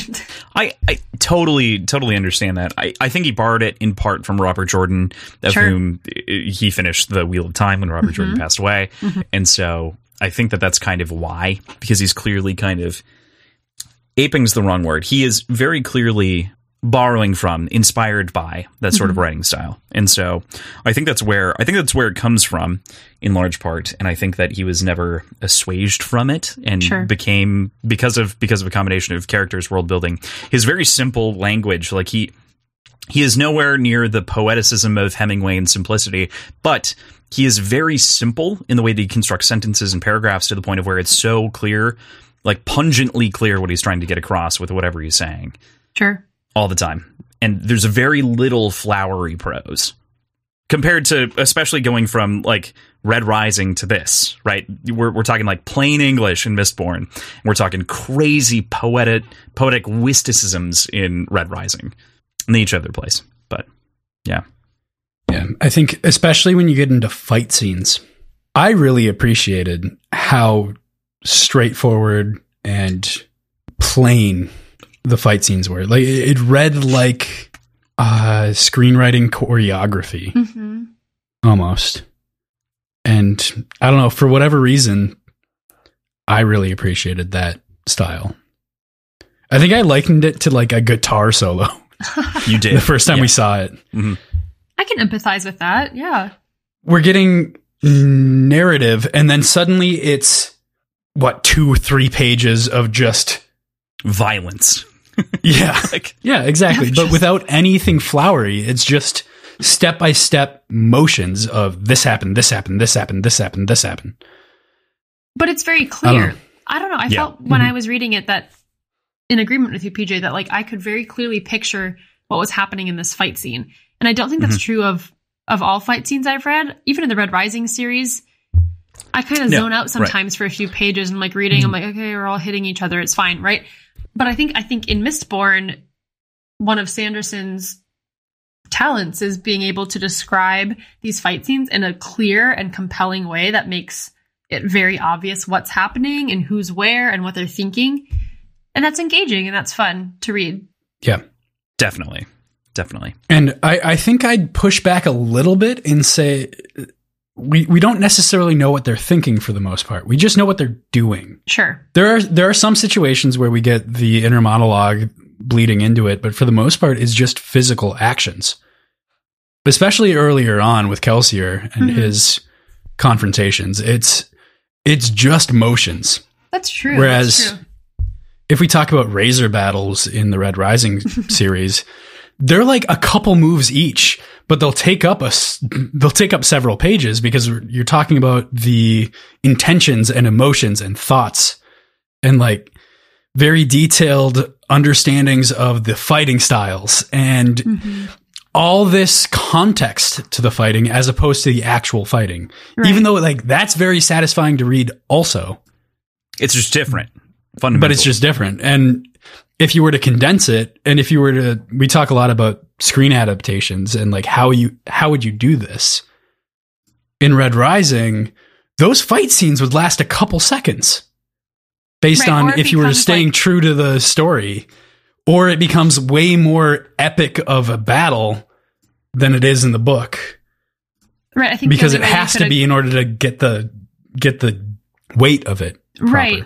I think the only way you could accommodate it in like Red Rising in a film or TV adaptation would be to have this like almost very long drawn out anime style. It would be anime style. Like It'd be No joke, Dragon like- Ball Z entire episode yeah, of lead right, up. or you're Right. having this battle or this fight that in reality lasts like, They're like, maybe he's gonna do this. 3 And- minutes, but it's Yeah. 30 minutes of the movie because it's slow motion, sword movement, razor movement, and then you're hearing their whole internal monologue the whole time, which truly I do not love in anime. So No, I don't. I'm either. fine with Yeah. just watching some beautiful choreography. Right. Just give me the choreography. Yes. I can try to read people's facial expressions and try to extract some of that information. That's where like adaptation can really shine in those various ways. And I think to the kind of core point here, I think that Mistborn is written to be adapted. Like this is so clearly an easy why the fuck hasn't it happened movie. Like this is the fucking like a crazy great story that you could very easily tell on screen. And I think finally they're starting to make progress on that. He sold the rights and like reverted the rights a couple of times because they were going to change shit that he didn't like. And yeah, I think they're finally making progress on that. But Awesome. oh man, Do we have like any, well, this is Go irrelevant ahead. to the Mistborn wrap up, but do we have any like inklings of casting? I know that can be a thing. no, but that's a sometimes. curious question. Like, who do you think where would you cast who? We discussed a little bit about Kelsier. We didn't cast other people, but we did discuss Kelsier casting with like what we thought would match, which was interesting. So like maybe let's do that as kind of a lightning round. So we've got the big ones: Vin, Kelsier, Sazed, Lord Ruler. Yeah, or other ideas. If you have other like random throw-ins, throw them in. I'm bad at actors, I have to think. Okay. So PJ, let's go with your Kelsier take because I think it's interesting and I think it'll jog the conversation in an interesting direction. Caleb McLaughlin, right? I think that's his name. That's So is the have you seen Concrete Cowboy? If not. Okay. So he's Idris Elba's nephew. yeah, Idris Elba's nephew in that movie. I thought I it was think real he life. might Is it be in the movie. he might Am I be a losing my little mind? bit too young. It's a movie. Oh no, he's not his nephew in real life. I thought it was a real life. I thought there was a real life Oh. connection. My bad. Maybe there is. I'm not aware of that though. I think I stated something like that on the show, and I'm so wrong. That is hysterical. All right. But we had conversations about this with our Patreon Discord server that made us realize that Kelsier's older than we both thought. saw him. Yeah. I saw him as like around 30, maybe 35 at most. But Turns out he's like 35, 40. What? yeah, Yeah. more in the 40-ish range. Yeah. He's 35 to 45. Huh. He's so spry. Yeah, Yeah. right. That's my issue. Like, there's a weird problem with age and what he does, but that's the Mistborn nature of things. I feel like Kelsier in my head because right, like he has like lighter hair. Sanderson describes him as having this like sandy hair, but I kept wanting to give him dark hair for whatever reason. That's probably my own thing I need to work through. But I feel like he would be whatever the guy's name is that plays Jaime Lannister in Game of Thrones. Oh, that's great. What is his name? Yeah. I could see that. It's like Nikolai. Yeah, Nikolaj Nikolaj Coster-Waldau. Yeah. Is that right? Yep. That's how I kind of That's see right. him. Yeah. I didn't think we had any contextual. That's actually a great Anything. casting. Shit. That could be pretty good. He would make a killer Kelsier. Man, I don't- I can't. He is black in my head. I don't know why. Cool. For whatever reason, from the beginning, that's what I thought. Who would you cast him as? So he said Caleb McLaughlin, which is this Caleb 20-year-old. McLaughlin. Right. I Yeah, don't know who that is. I think he's too young. Ignore delete the part where I wasn't you're listening. I'm good. so sorry. No, you're good. That was the whole point. We'll I mean, clean it up. Don't worry about with the actual age range, a younger Idris Elba could do it, Sure. but it. Caleb would make a killer spook. that could do I'm it. staring yeah. at him and I'm thinking spook, but I looked up Mistborn fan cast, and there's a lot of people who want Timothée Chalamet to be Spook, and I want to put it on the record. I'm entirely against this. That should not happen. Yeah, right. Yep. Who's Timothée Chalamet was recently? Roke. Spider-Man. Timothy, like our group, our Patreon group, Discord group, put in his name for Roke in Red Rising. He'd play a good Roke, like fine, a good sad poet, you know? Yeah, he could do that well. Yeah, I think there's better people. I think that would be if you wanted to like really get the namesake in there. Sure. We can move away from Timothée Chalamet. So we said Kelsier. We've got Nicolas Coster-Waldau, who I think is incredible. I'm gonna just throw my weight behind that. I originally said give me early 2000s Brad Pitt, and like that's my like head canon. I don't know why I can't get past it, but like Fight Club Brad Pitt, that's just brain. So we've got Vin then. And not to stay like too in the Game of Thrones realm, but the guy who plays the bird, what's his name? The bird. The birdie guy. The birdie guy? Are you talking about the old man who is secretly a... Yes. And I don't want to just like make him play one eunuch and then the next Varys.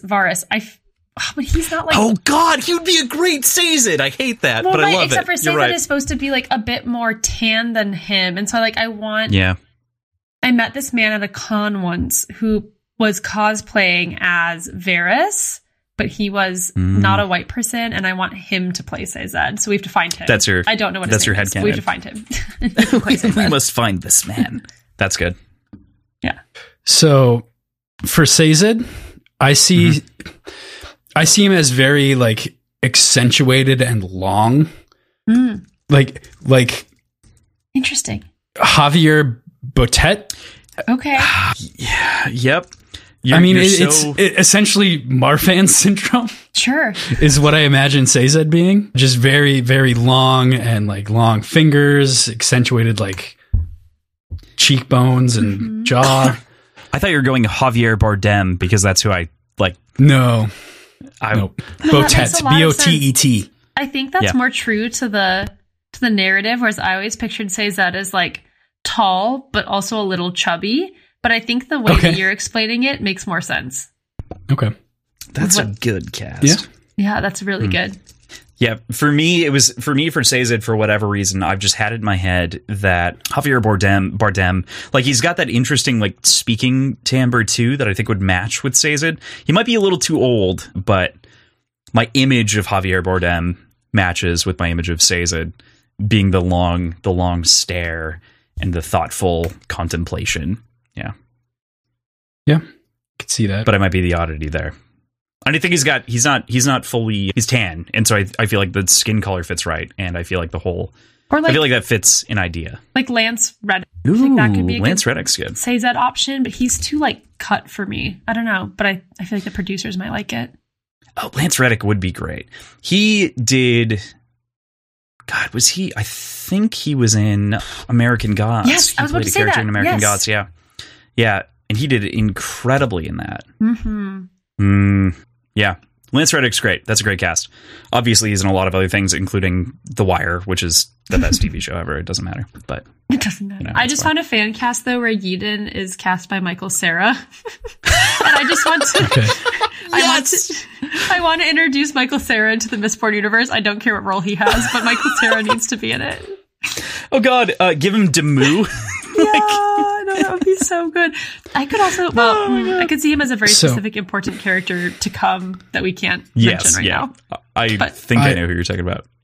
I see Eden as Martin Freeman.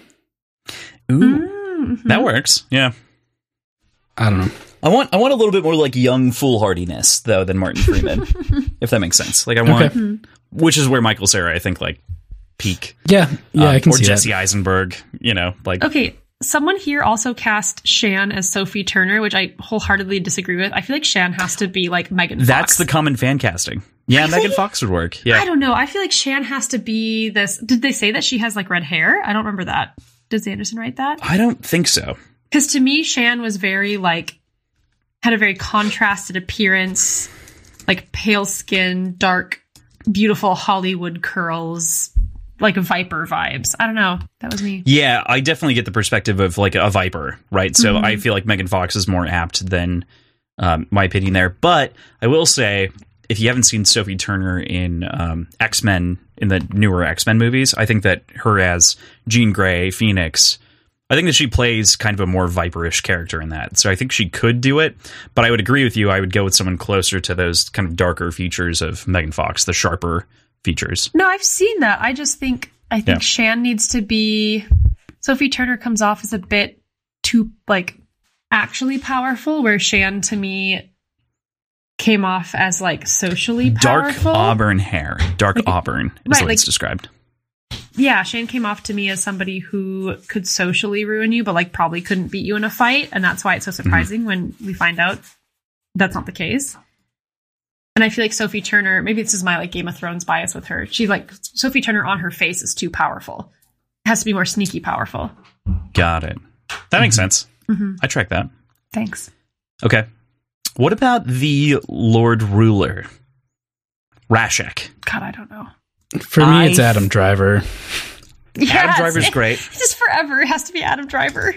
For me, it's so Adam Driver. When PJ said that, I was like, "That's excellent." I would take Fassbender personally, Michael Fassbender, as my big bad.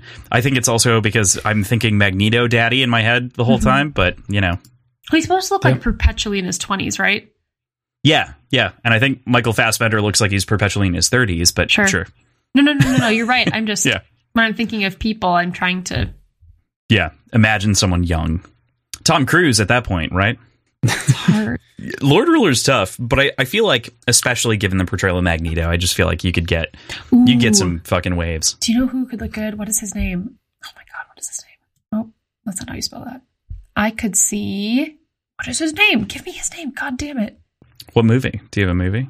Roger Jean Page, who's like the protagonist in Bridgerton, or the love interest in Bridgerton. Yep. He just has he can that totally do it. Kind of like snatched snaky male appearance, and I think he could have the very like haughty Haughty way, right? Like presence of the Lord Ruler, and I think he could do that really well.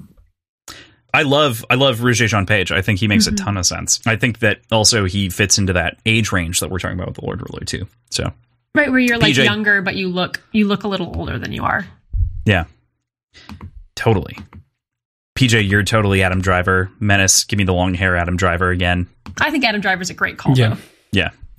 I like all of them. I would take any of them, to be honest. They're all great casts. Okay. One final full. Oh. So one. Did we talk Vin? Did we fucking talk Vin? We haven't talked Vin, but I don't know if I want him as Ham or Breeze. But what's his name? Stephen Graham, who played Tommy in Snatch. Oh yeah, he'd make a good. Oh sure. Look at him now. I think he'd play either of them really, really well. You said which characters? Either Ham or Breeze. Ooh. And I think entirely, if we're going to adapt it, both of them should be women. I think you're absolutely right. But if we're going... PJ the feminist. No, but I agree with you. I think he'd be a better Breeze. I think I picture Ham a bit more cut. So for me, Ham is Don Lee, which I highly recommend looking up just so that you can get the visual image. But he played Gilgamesh in the recent Eternals. He is perfect. He is Ham as written to me. Like, when I watch Eternals, it's like, oh, that's Ham on screen. Sweet. Yeah, look at his little arms. Perfect. And he's got the same kind of, he's got that same kind of like friendly vibe that I really resonated with, and I was like, that's Ham in my head forever. He happens to be big and muscular because of the way he is, not because he like works really hard at it. Yes. Yeah, I see that. That's awesome. Yeah. So for me, Don Lee was Ham. I can see that. Yeah. Yeah. Yeah, absolutely. Yeah. Breeze is interesting. Breeze could have a wide range of options. I'm also avoiding answering for Vin because I have no idea how to approach it. Do I look for a child actor? Because she's like young and also small for like she is described as almost childlike for most of it, but also emotionally she feels older, and like I'd want to look for like an adult who can actor play younger. Yeah, I think if you were like to be true to the series, you would pull a child and have them grow up with the series. I feel like that would feel most authentic. If we had to do it the Hollywood way and pick like a 30-year-old to play a 14-year-old, you know, I would think of like Isabella Monet You could be really lazy and go with Maisie Williams, who perpetually looks 14, right? Yeah. I see Anna Taylor-Joy. I see Queen's Gambit all over this. I feel like she's too tall. She might be too tall. That's fair. She has like a really long vertical. Vin is so meek. Mm-hmm. Ooh, what was her opposite actor in The Last Night of Soho? God, I could almost see Thomasin McKenzie. I would also look at. Who played Arya Stark? Maisie Williams. That's Maisie I said Williams, her a second yeah. ago. Yes. Okay. Yeah. Perpetually 12. I just feel like that's too obvious. You know, and like Maisie, I don't know, like she already played the like little girl to adult trope, but maybe she that's literally fine. has done Maybe that. she can do it again. Good for her. Get your bag. I don't know. I almost want everyone to be nobodies in like everything that I want. Like every adaptation, I want it to be entirely fresh. Yes, if it's an adaptation of a book, I want it to be people that I do not know. At least for the main characters. Side characters, it can be fun to throw in people, but yeah. That feels right to me. Mm-hmm. I can agree with that. Cast it a la Harry Potter. There were a bunch of nobodies and it become, renowned. That also went poorly for them, though, because Harry and Ron were supposed to be super tall, and then Rupert Grint and Daniel Radcliffe both ended up being like 5'6", 5'7". Yeah, very short comparatively. Okay, so I want to ask one final question, then we'll do a lightning round to kind of end the episode. So I think this is a great question to ask in any book that you're reading, because I think it's an interesting thing to think about. But favorite point of view that you get in the book itself, which we get a number of point of views over the course of the story. But then on top of that, if you could inhabit any other character's point of view throughout the novel, who would you choose? I'll give you mine to just like lead you in here a little bit for me. So I really love Carr's perspective. PJ and I were talking about this earlier this morning at like 8 when I woke up, because he called me and he was like, hey, and I was like, I'm barely awake and I'm going to make coffee now. But I think Carr as a, oh my God, Inquisitor. Am I losing my mind? Yep. It's Inquisitor, right? Like I'm not? Yep. Okay. All right. Anyway, as an Inquisitor... You are also losing your mind, but that's unrelated. Well, I'm thinking like First Law, and my brain went in the wrong direction. I was confusing terms again, of which I've done once or twice on the show. But so as an Inquisitor, I think Carr's perspective is really interesting. It's a really interesting perspective to follow, even for just that 2 pages that we get it. And his perspective before Vin breaks in, and then we get the whole like end of the book with the Lord Ruler. I think that's crazy. I would love more Inquisitor perspective in general. I do really love, and I think that I would really appreciate more perspective from another crew member. I'll specifically point out, I think Ham has some of the best perspective and like is one of the most interesting characters because he's so philosophically driven. He's contemplating the environment and the world that he lives in all the time. And he's always posing those questions. So I think Ham would lend something to the story if we sat in his perspective for a bit. So I'd pick Ham. Hammond. Give me Hammond. Give me Hammond. Don Lee. That's interesting. I think if I could have a spin-off series, I don't think it would be helpful in the first book. I would like Shan's perspective just because because like what we talked about before, where like Sanderson kind of writes female stereotypes in like a non-sexual way, which is refreshing but also boring, and I just want to hear what's up in her head. She reminds me of the protagonist or the main character in The Shadows Between Us, which is, in my opinion, not a great book, but like it's a fun read. And I would love to hear like what, Shan's journey from being a Mistborn to kind of just pretending she's just a normal everyday allomancer to, what does Shan do at night? How does nobody know that this girl's a Mistborn? How does everybody think how is she so unassuming while also being so powerful? I think that'd be really interesting to hear. Shan's would be great, I think, because you'd get like the noble lens in society too, and the secret Mistborn lens, like because she's been hiding it for so long. Yeah, that's great. I love that. I want Spook's perspective. Ooh, because Spook seems so entirely misunderstood. Yeah, or everybody has the inability to understand because of his dialect and also just kind of being a young, awkward teenager. PJ related hard to Spook in terms of like PJ when he experienced Spook's like relationship advances and things like that, he was like, this reminded me of being in junior high, like and like literally like going up to a girl for the first time and stuff like that. And high school. And your late 20s. Yep, I mean, just in general, me. Do you also like Naruto run around campus? Not that you can prove. No. That's fair. No. No, I do a good enough job standing out, just being me. Aw, we love that. I can appreciate that now. I didn't before. But just in general, Spook seems like somebody you could expand upon pretty substantially and get this like internal monologue of somebody who's very articulate and knows what he's talking about, but doesn't properly know how to communicate with the people that he's talking to. That's a great call. I think especially like communication barriers make for very interesting point of view characters, especially in like a number of fantasy novels. I love that. That's a great inclusion. So we went through, I said Ham, Lindsay said Shan, you said, okay. Favorite point of views throughout the novels? Like we get Trusting, we have Kelsier, we have Vin, we have Carr, we have Doxson. To begin our lightning. I think Clara's interesting, but I got to go back to our girl Vin. I don't know. I think I'd go with Vin as well. I really like Cars, but I don't think it's long enough for me to call it my favorite. Right. God, it's just so interesting for that moment. It is. And Absolutely. It's flirtatious in that way from Brandon's point of view, where it's like, yes, this is what this could be. Mm-hmm.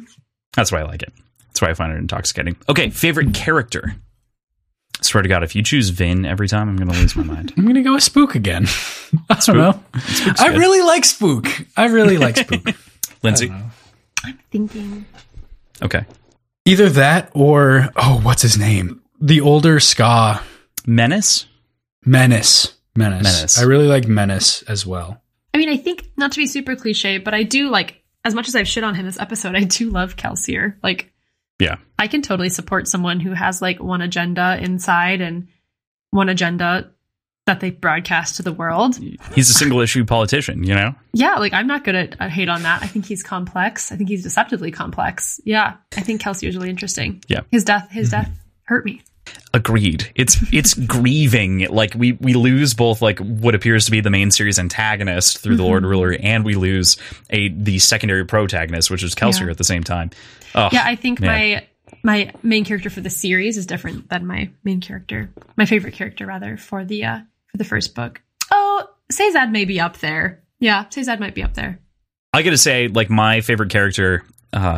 Thinking about just this book as like a standout moment, I really think that among all of the sort of shit that is like lofted upon them and all the kind of crap that they deal with, I think that Reen, like the back scratchings of Reen throughout Vin's perspective, are so important to the story that it would be hard to say that it's not a favorite moment collective. I don't like him. I don't like the character, but he's critical. Sure. And so I think that like Reen ends up being a favorite despite being despicable. Mm-hmm.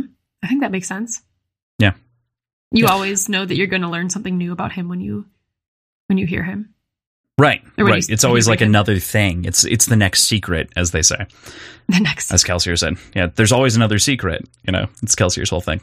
Okay, favorite scene, favorite moment. I gotta say, for me, it's the moment when the Ska stand up and they stab the Lord Ruler through the chest with the spears, and then subsequently the Lord Ruler backhands Kelsier so hard that he fucking dies. Yeah, nothing happens. And stabs him through the chest with a spear from himself. Like he's like, this doesn't fucking matter to me. That's my favorite moment. It just blows my mind every time. It's a backhand too. Like it's disrespectful. Right. Yeah.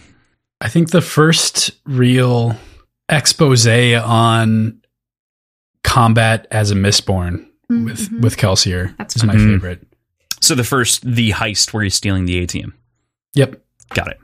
I really like, I don't know if it's my favorite, but it's the one that comes to mind. I really like when they, for the first time, go down like, what's it called? The Mistborn Road, where there's all those. Oh yeah, the Almantic Road. The Almantic Road, with all those like metal bits in the road, and they're just kind of like boop, boop, boop, you know, jumping along. That felt very, you know, for Vin, who's lived a life of secrecy and like kind of underground, both like emotionally and physically, and felt very contained. That felt very freeing to me. And I liked reading about her experience in that. I also love that because she's figuring it out too. And she's working it out. She's like, who did this? And when Kelsier's not like babying her, he's not really holding her hand through it. He's like, well, figure it out. Here I go, you know? And I thought that was kind of cool. Fucking deal. Fucking deal. And I mean, at that point, it wasn't even like him telling her to figure it out. he didn't expect her to follow him. Right. Yeah.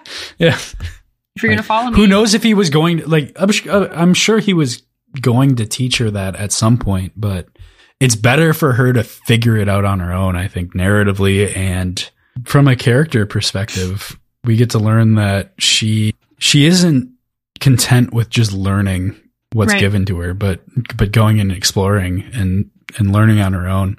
So that's powerful too, especially in a book that's so dominated by like male role models. True. Mm-hmm. I love that. Okay, final of the speed round questions here.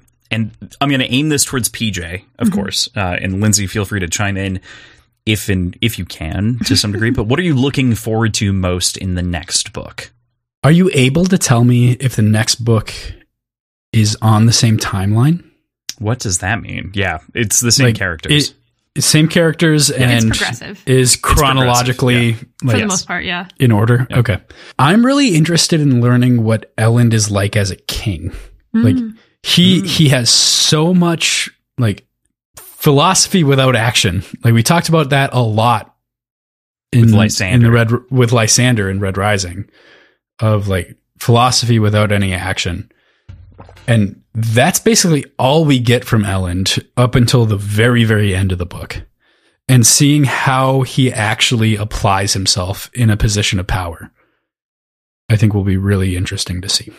Lindsay, did you have anything that you were looking forward to between books, or do you have anything that you'd, highlight as a hope for the next book? I think between books 1 and 2, I was trying to figure out if Kelsier was actually dead. But we already talked about that. Yeah. That was my big That's a fair point. That was my big thing. Yep. I was like, they can't kill him off. He's the main character. Totally. Yeah. For me, it was always the going book to book. It was more the context of the Lord Ruler is what I was looking for. I was like, how the hell, what happened to make that man this thing? How did the world shift? Because clearly it did. Like, what happened? And that's what I like really wanted from like book to book. Like that was the answer that I was seeking.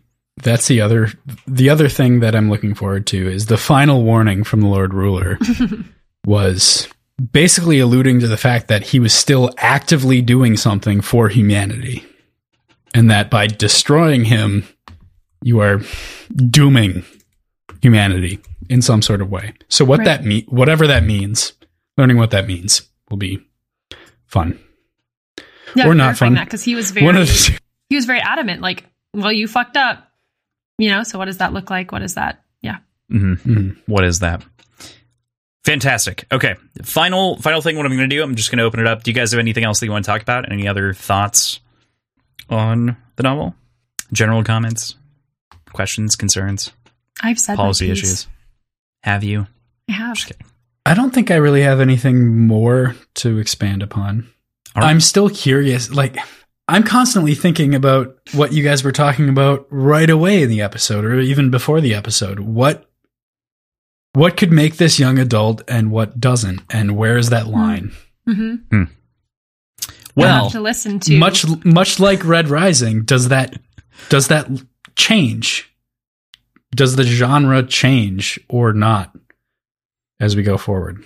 Lindsay was pitching the delineation because we get into that quite a bit in the romance short pour episode that you should all listen to, and then you'll find out. Yeah. Like, people have made this joke a couple of times. They're like, it's not a short pour, it's a long pour. Like, you're still recording a lot of content. And I'm like, well, it's once a month. Like, that's generally the idea going forward. But it's also a single... It's many shots. It's a single episode for a piece of media, as opposed to an entire, like... How many months have we been tackling Mistborn? A couple months now? Well, yeah, now it's like 3, but... Yeah.